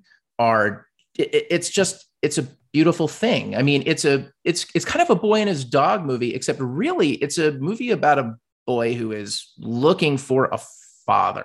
And as Sarah Connor herself notes, finds one in the most unexpected place, right? From a being, a cybernetic, that was walking, but from a cybernetic organism that shouldn't be capable of emotion, shouldn't be capable of that sort of connection, but is, leading to this incredibly emotional goodbye at the end of the film. When the T-800 tells John, look, kid, and this is paraphrasing, you gotta let me go, right? It's just, he gets down on his knee, he looks him in the eye, he holds him. There's a gentleness to this giant in that moment, before he throws himself into the steel, because it's the only way. But at the same time, it's just, the movie's just badass. Is there anything cooler than Sarah Connor with one arm just dangling at her side because it's freaking broken, and she is one hand pumping a shotgun and shooting Robert Patrick in the freaking face and turning him into a succession of dinner plates, trying to blow him off of a catwalk into molten steel? I don't think so, right? The attack on Cyberdyne when we are fending off the cops, right? And John Connor has told the T-800, stop killing, no killing. I told you no killing. No kill eye. No kill eye. And, we watch as like the Terminator obeys those commands, and he doesn't kill a single cop. So you're saying it's E.T. with Arnold Schwarzenegger. It totally is. It's a beautiful, emotional movie.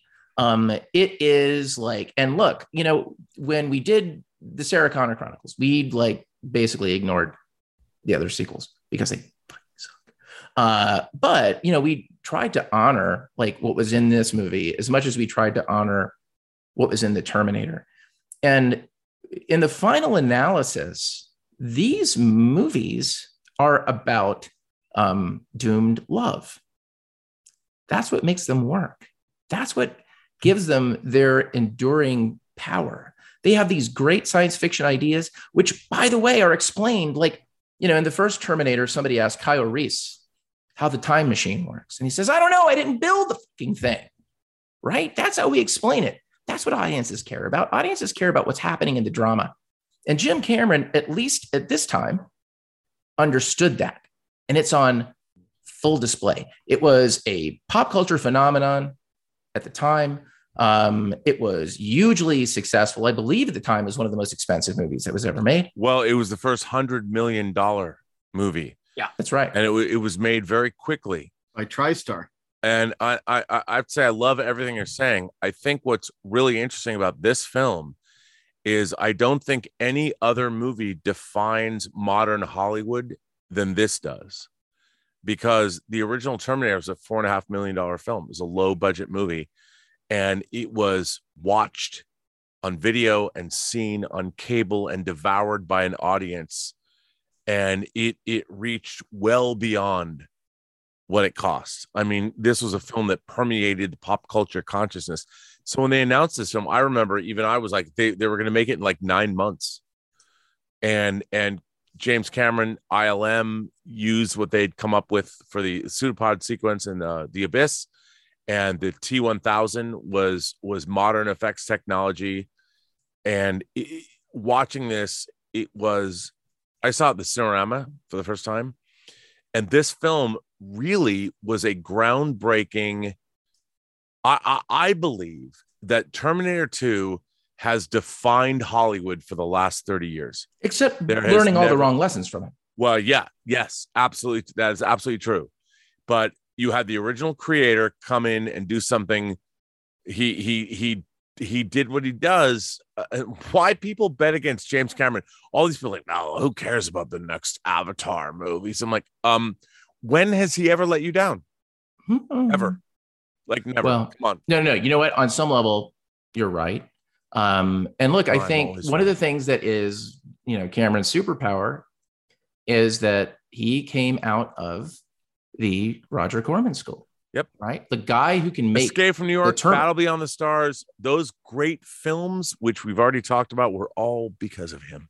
No, that's exactly right. And once you learn to make a movie like that, and you have somebody like Cameron, who is so meticulously organized and specific as a director, who understands exactly what the F it is that he wants, of course you're going to bet $100 million on that guy in 1980, whatever. You know what I mean? It's like, you're going to give him the cash to do that.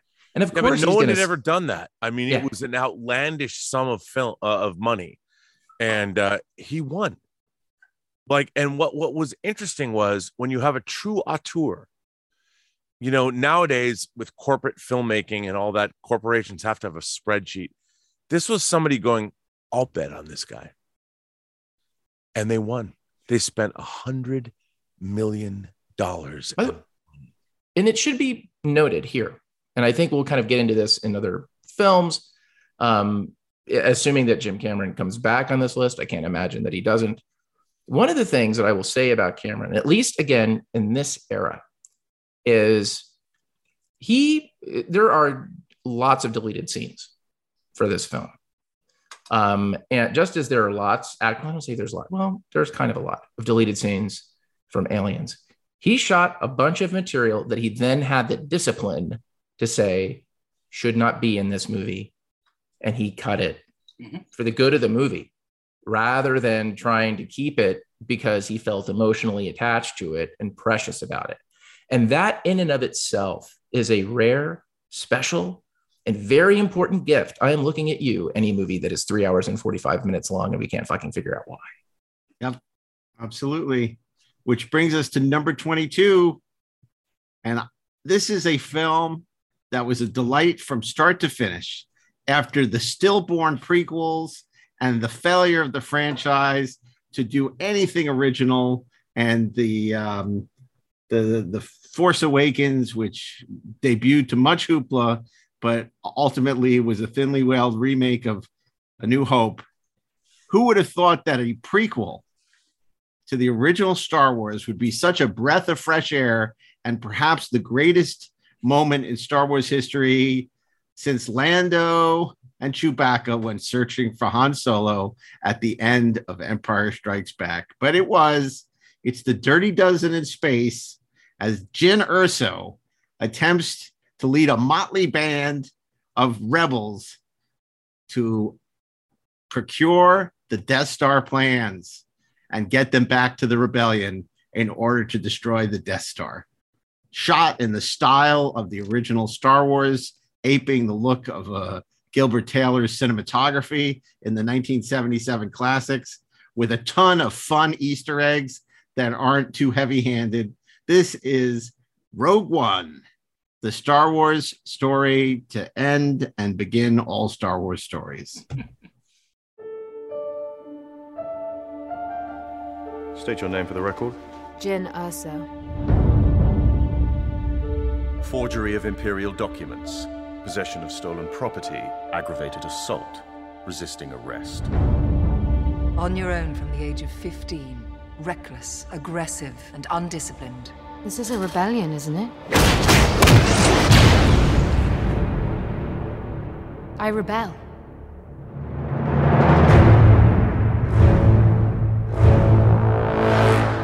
We have a mission for you.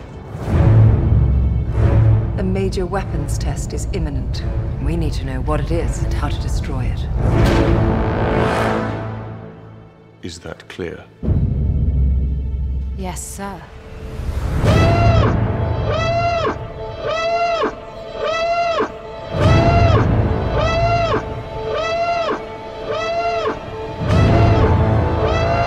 What will you do when they catch you? What will you do if they break you? If you continue to fight?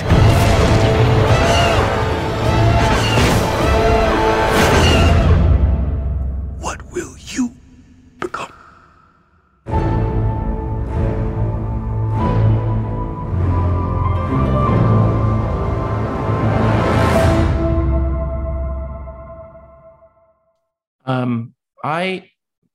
I totally get why you love this movie. And as always, I respect your opinions deeply. I don't love this movie as much as you do. I have issues with this film, like on a story level and like even like on a scene level. And I automatically have questions when the third act is based on the problem, shit, we need a longer extension cord. But that said, what I do most admire about this film is the passion of the creators behind it. On an upcoming episode of it's not really an entirely different podcast, because really that's Trek Express Briefing Room.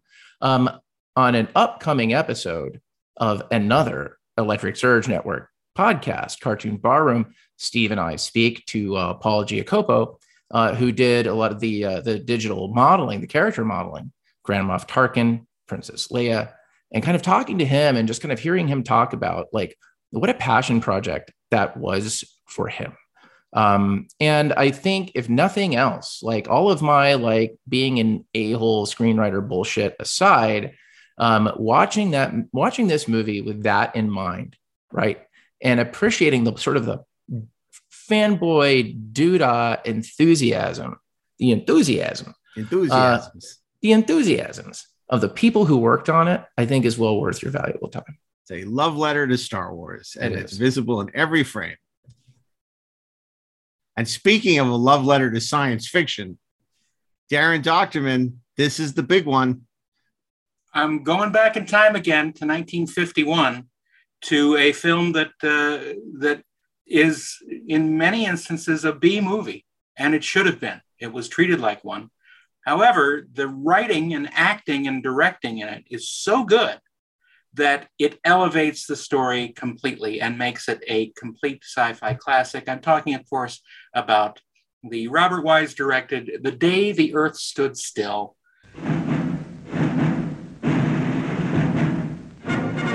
We interrupt this program to give you a bulletin just received from one of our naval units at sea.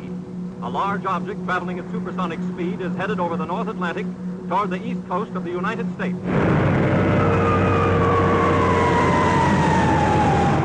Ladies and gentlemen, this is Drew Pearson. We bring you this special radio television broadcast in order to give you the very latest information on an amazing phenomenon, the arrival of a space ship in Washington. The Army has taken every precaution to meet any emergency which may develop. Just a minute, ladies and gentlemen, I think something is happening.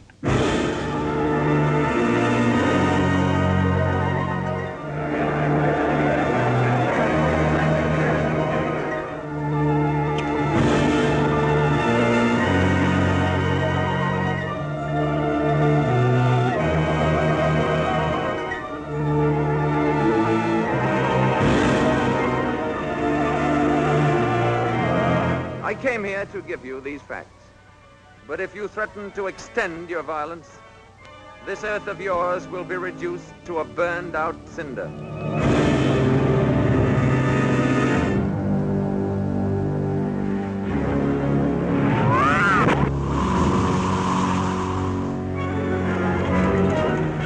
But he's a robot. Without you, what could he do? There's no limit to what he could do. He could destroy the earth. All vehicles, close in. Let's go.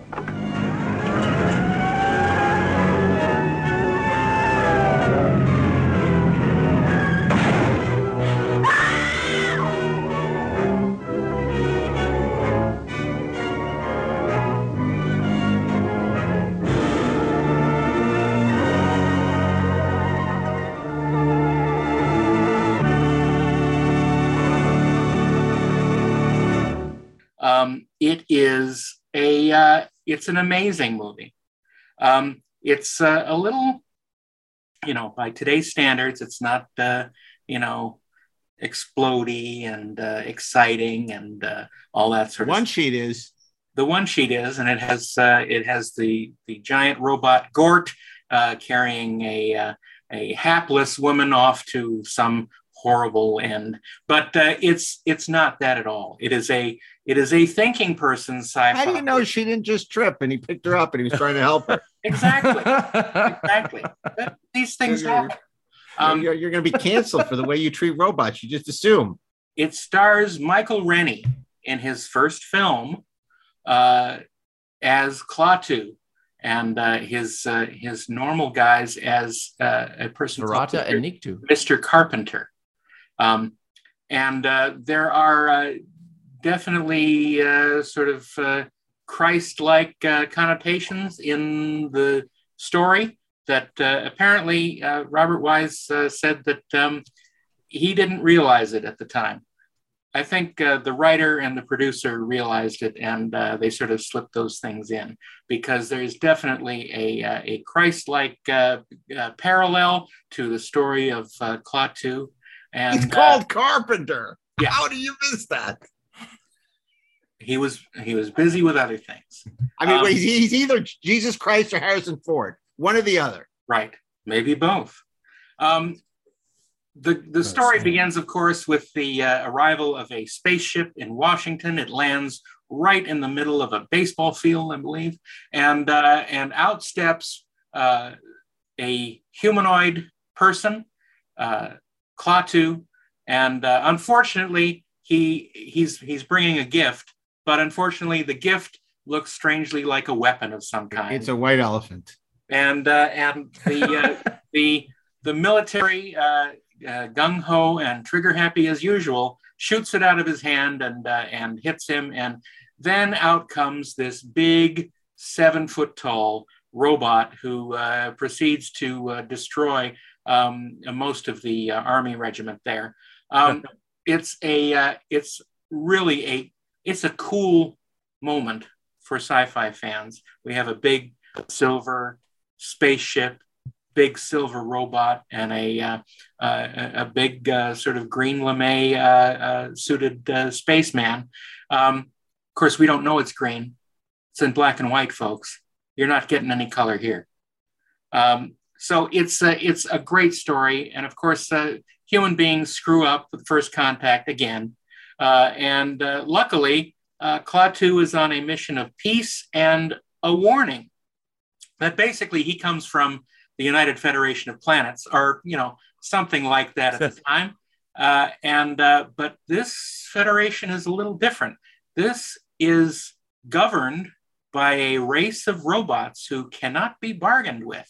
And if you fall out of line, they'll interfere. No non-interference directive with these guys. No non-interference directive there, yeah. And if you fall out of line, you will be destroyed. And Klaatu was prepared to press the button to destroy Earth as he arrived. But he grew to know some humans that were kind to him, and he learned more about what actually humanity is capable of, and what they could be.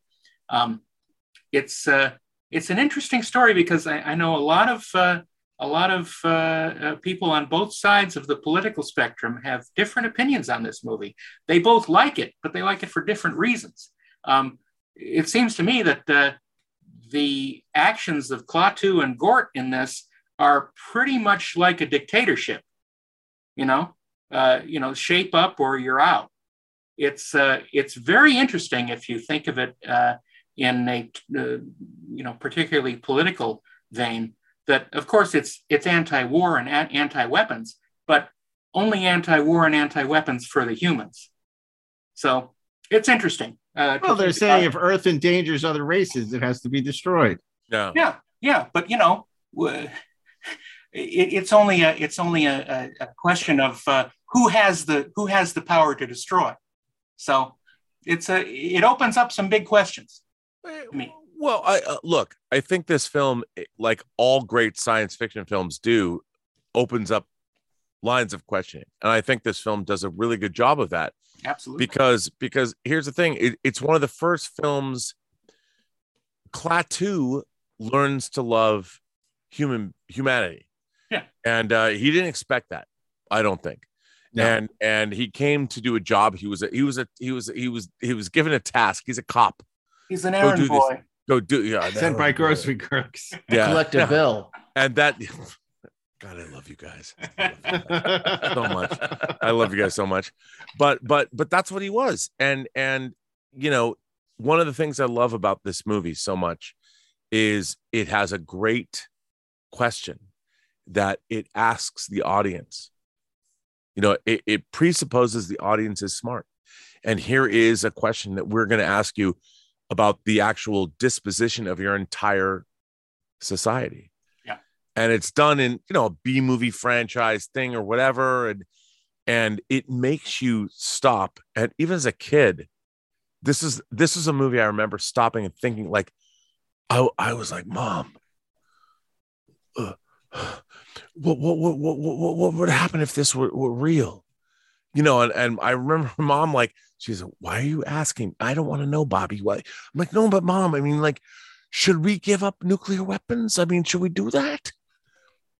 I mean, I was like 6 the first time I saw this, and my mom was like, shut the fuck up. She just didn't want to hear it. But it did make me think. I mean, this is what made me love science fiction as a kid. I was watching Star Trek and War of the Worlds and When Worlds Collide and Day the Earth Stood Still, all in the same 2 or 3 years. Yeah, and this film, as a child, was, as they say that modern Star Trek, well, we have to make it on Nickelodeon and make it animated for children. This was a movie I watched at 6, and it fired my imagination, fired my thinking, and it made me ponder, what do I think? And that's what great sci-fi does. Yeah, Darren talked about how War of the Worlds was his favorite film as a kid. you know, and I think Day the Earth Stood Still was like my favorite film as a kid, you know. And it's interesting because if you look at it, Darryl Zanuck didn't do a lot of 20th Century Fox didn't do a lot of sci-fi. Wasn't a big fan of sci-fi. You know, he did a lot of social conscious movies. He did a lot of movies that dealt with big themes or a spectacle. So, but when he did do sci-fi, it was only elevated. It was never really B. So you had Day the Earth Stood Still, you had Planet of the Apes. And man, so for a guy who didn't really like the genre, he had a really great handle on how to do science fiction right. Because the few science fiction films that Fox did do are classics. And The Day the Earth Stood Still has influenced so many filmmakers. It's brilliantly directed by our good friend, Bob Wise. And he's not really our good friend, but he's Darren's. But, you know, he's obviously we're a fan of Bob Wise. We all took a picture with him. Yeah, that's right. We all did, which makes us friends. Obviously, Darren got to know him well during the Director's Edition project circa 20 years ago. And it's a terrific film that was a huge influence on a young showrunner named Gene Roddenberry. Huge fan of this movie. He was a huge fan of this movie. It was a film they looked at before they did The Cage, and they looked at it again before they did Next Generation. It remained one of his favorite movies of all time. In fact, it was one of the reasons that the studio hired Bob Wise, because they knew Gene Roddenberry was such a huge fan of this movie that maybe he would listen to Robert Wise. That was their first mistake.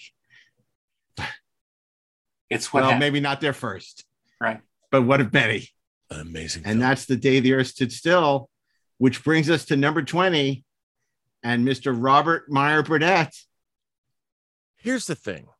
I'm always rattling around about verisimilitude, the recreation of reality in film. And I think in terms of modern science fiction, no one does a better job of that than Denis Villeneuve.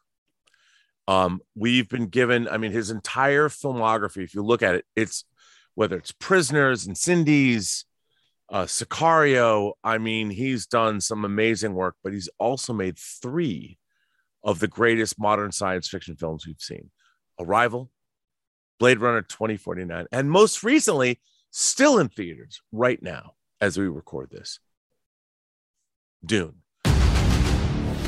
The outsiders ravage our land. Their cruelty to my people is all I've known.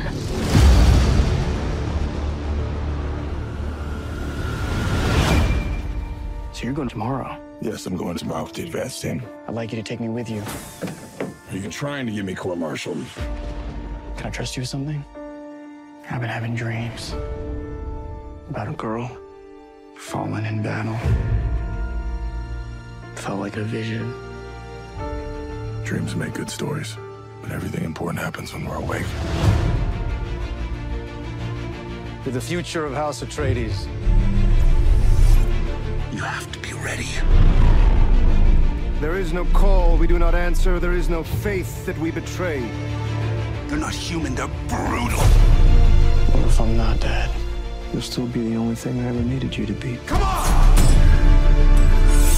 My son.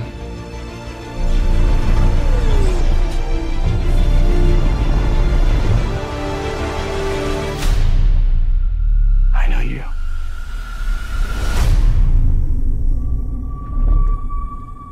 Tonight, the bloodline ends forever. Kill them all. This is an extermination. They're picking my family off one by one. Only together can we stand a chance. Let's fight like demons.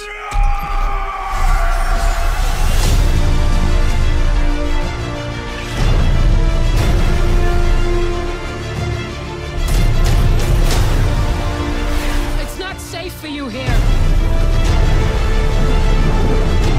I must not fear.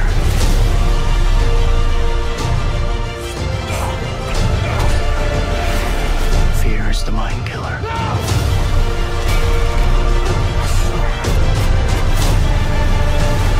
For the fear is gone. Only I will remain.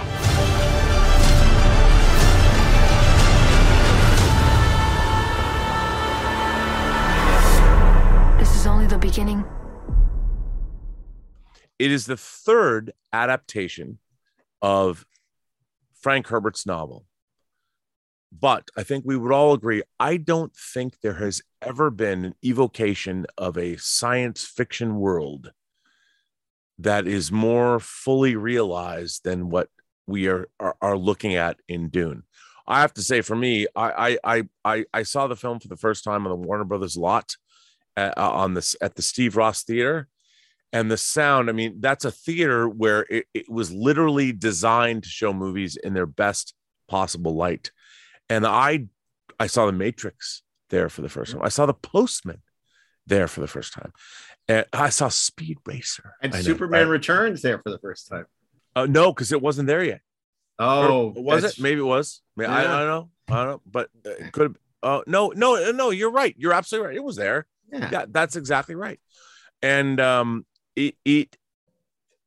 seeing Dune was, as the viceroy of verisimilitude, as I call myself, I don't think I've ever had a science fiction film going experience more realistic, more transcendent, more amazing than seeing Dune 2021 in that theater. I felt completely transported to Arrakis, to Caladan, to Giddy Prime.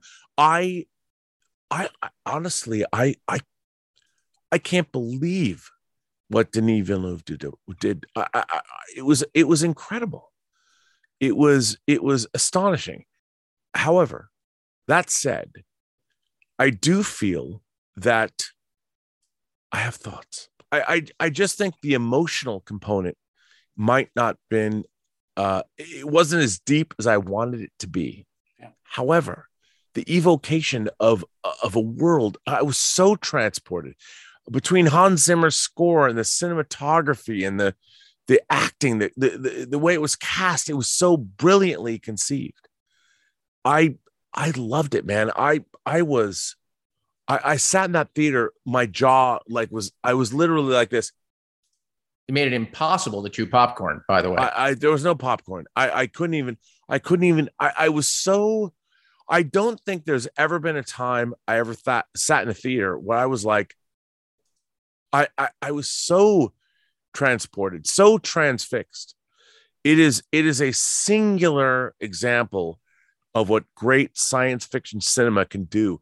And I wasn't the only one. I was with a very jaded audience of people. And all of them were like walking after the movie was over. They were all stunned. I don't think there's ever been a better science fiction film that has been evocative, that has created a world that we were that immersed in ever. But they didn't say Harkonnen right. They kept saying Harkonnen. I like it. What's that about? Harkonnen. Baron Vladimir Harkonnen, who encompasses his doom. Guys, doom. Yeah. Harkonnen is incorrect. Well, it sounds better. It's correct now. I prefer Harkonnen for 40 years. Harkonnen. I don't like Harkonnen. Doesn't work for me. I like Harkonnen. Me too.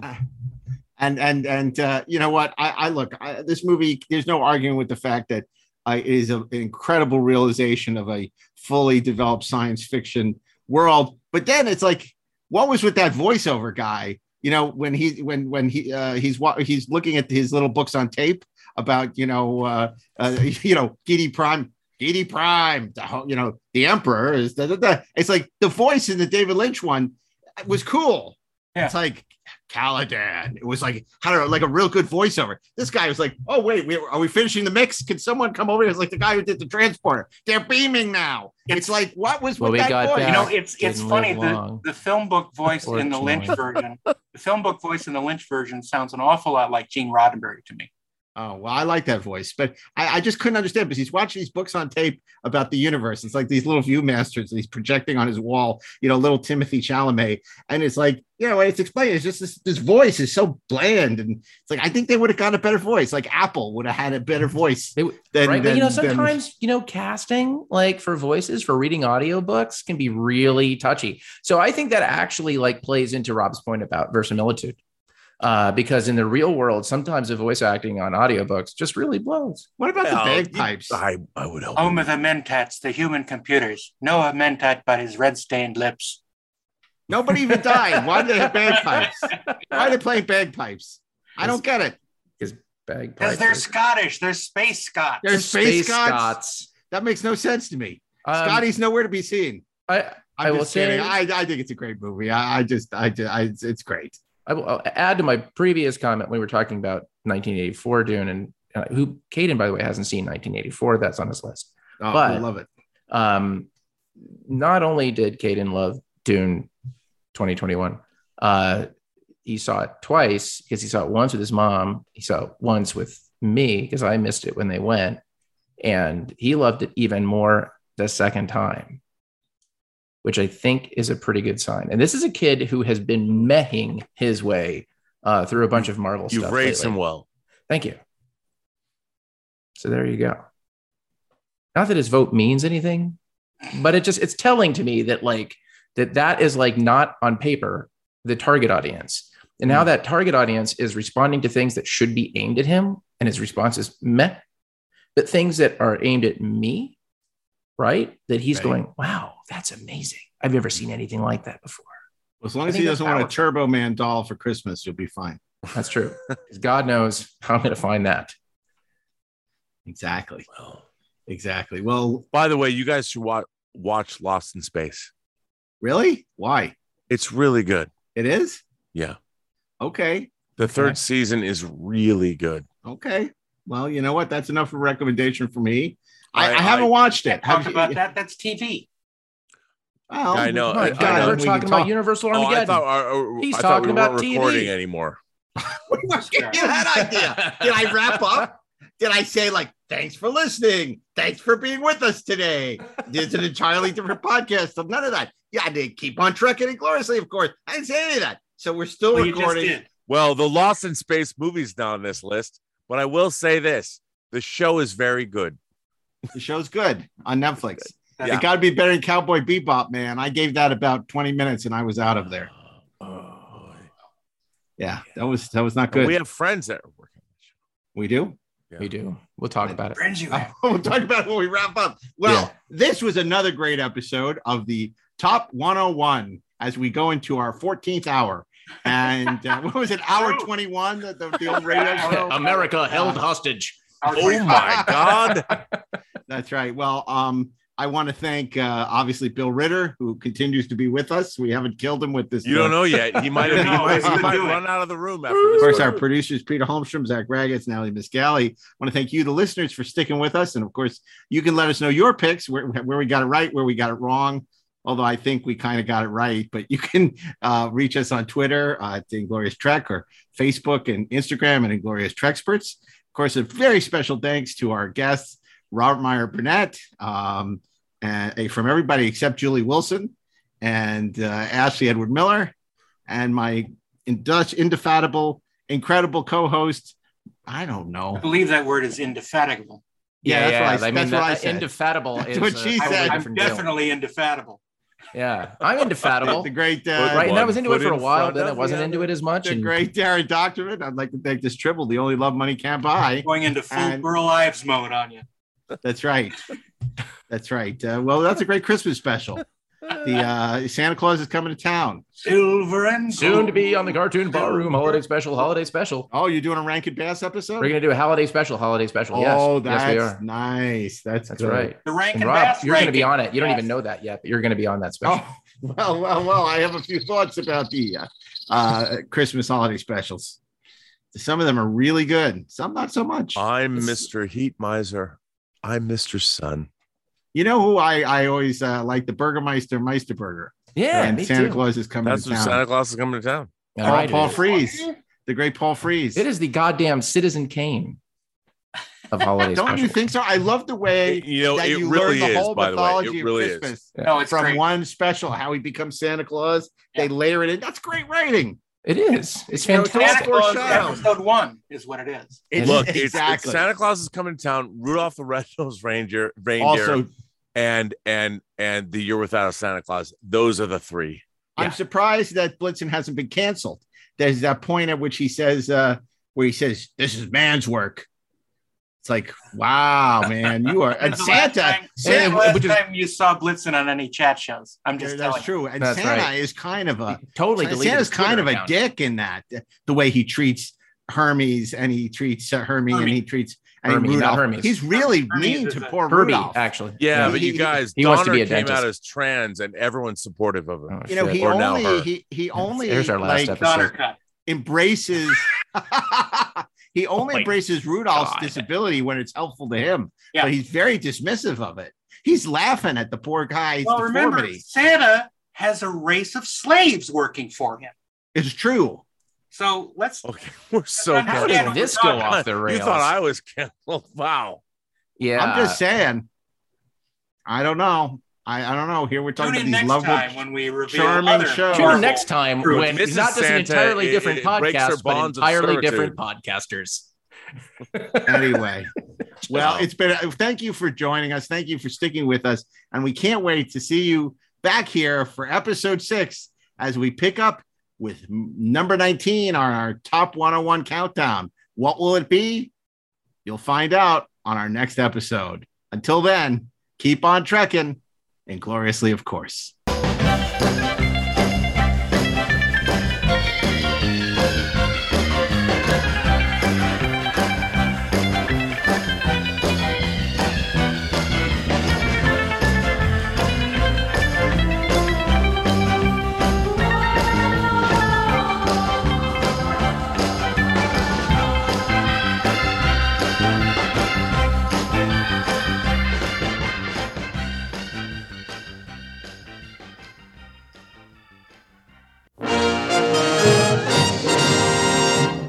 You're listening to the Electric Surge Network.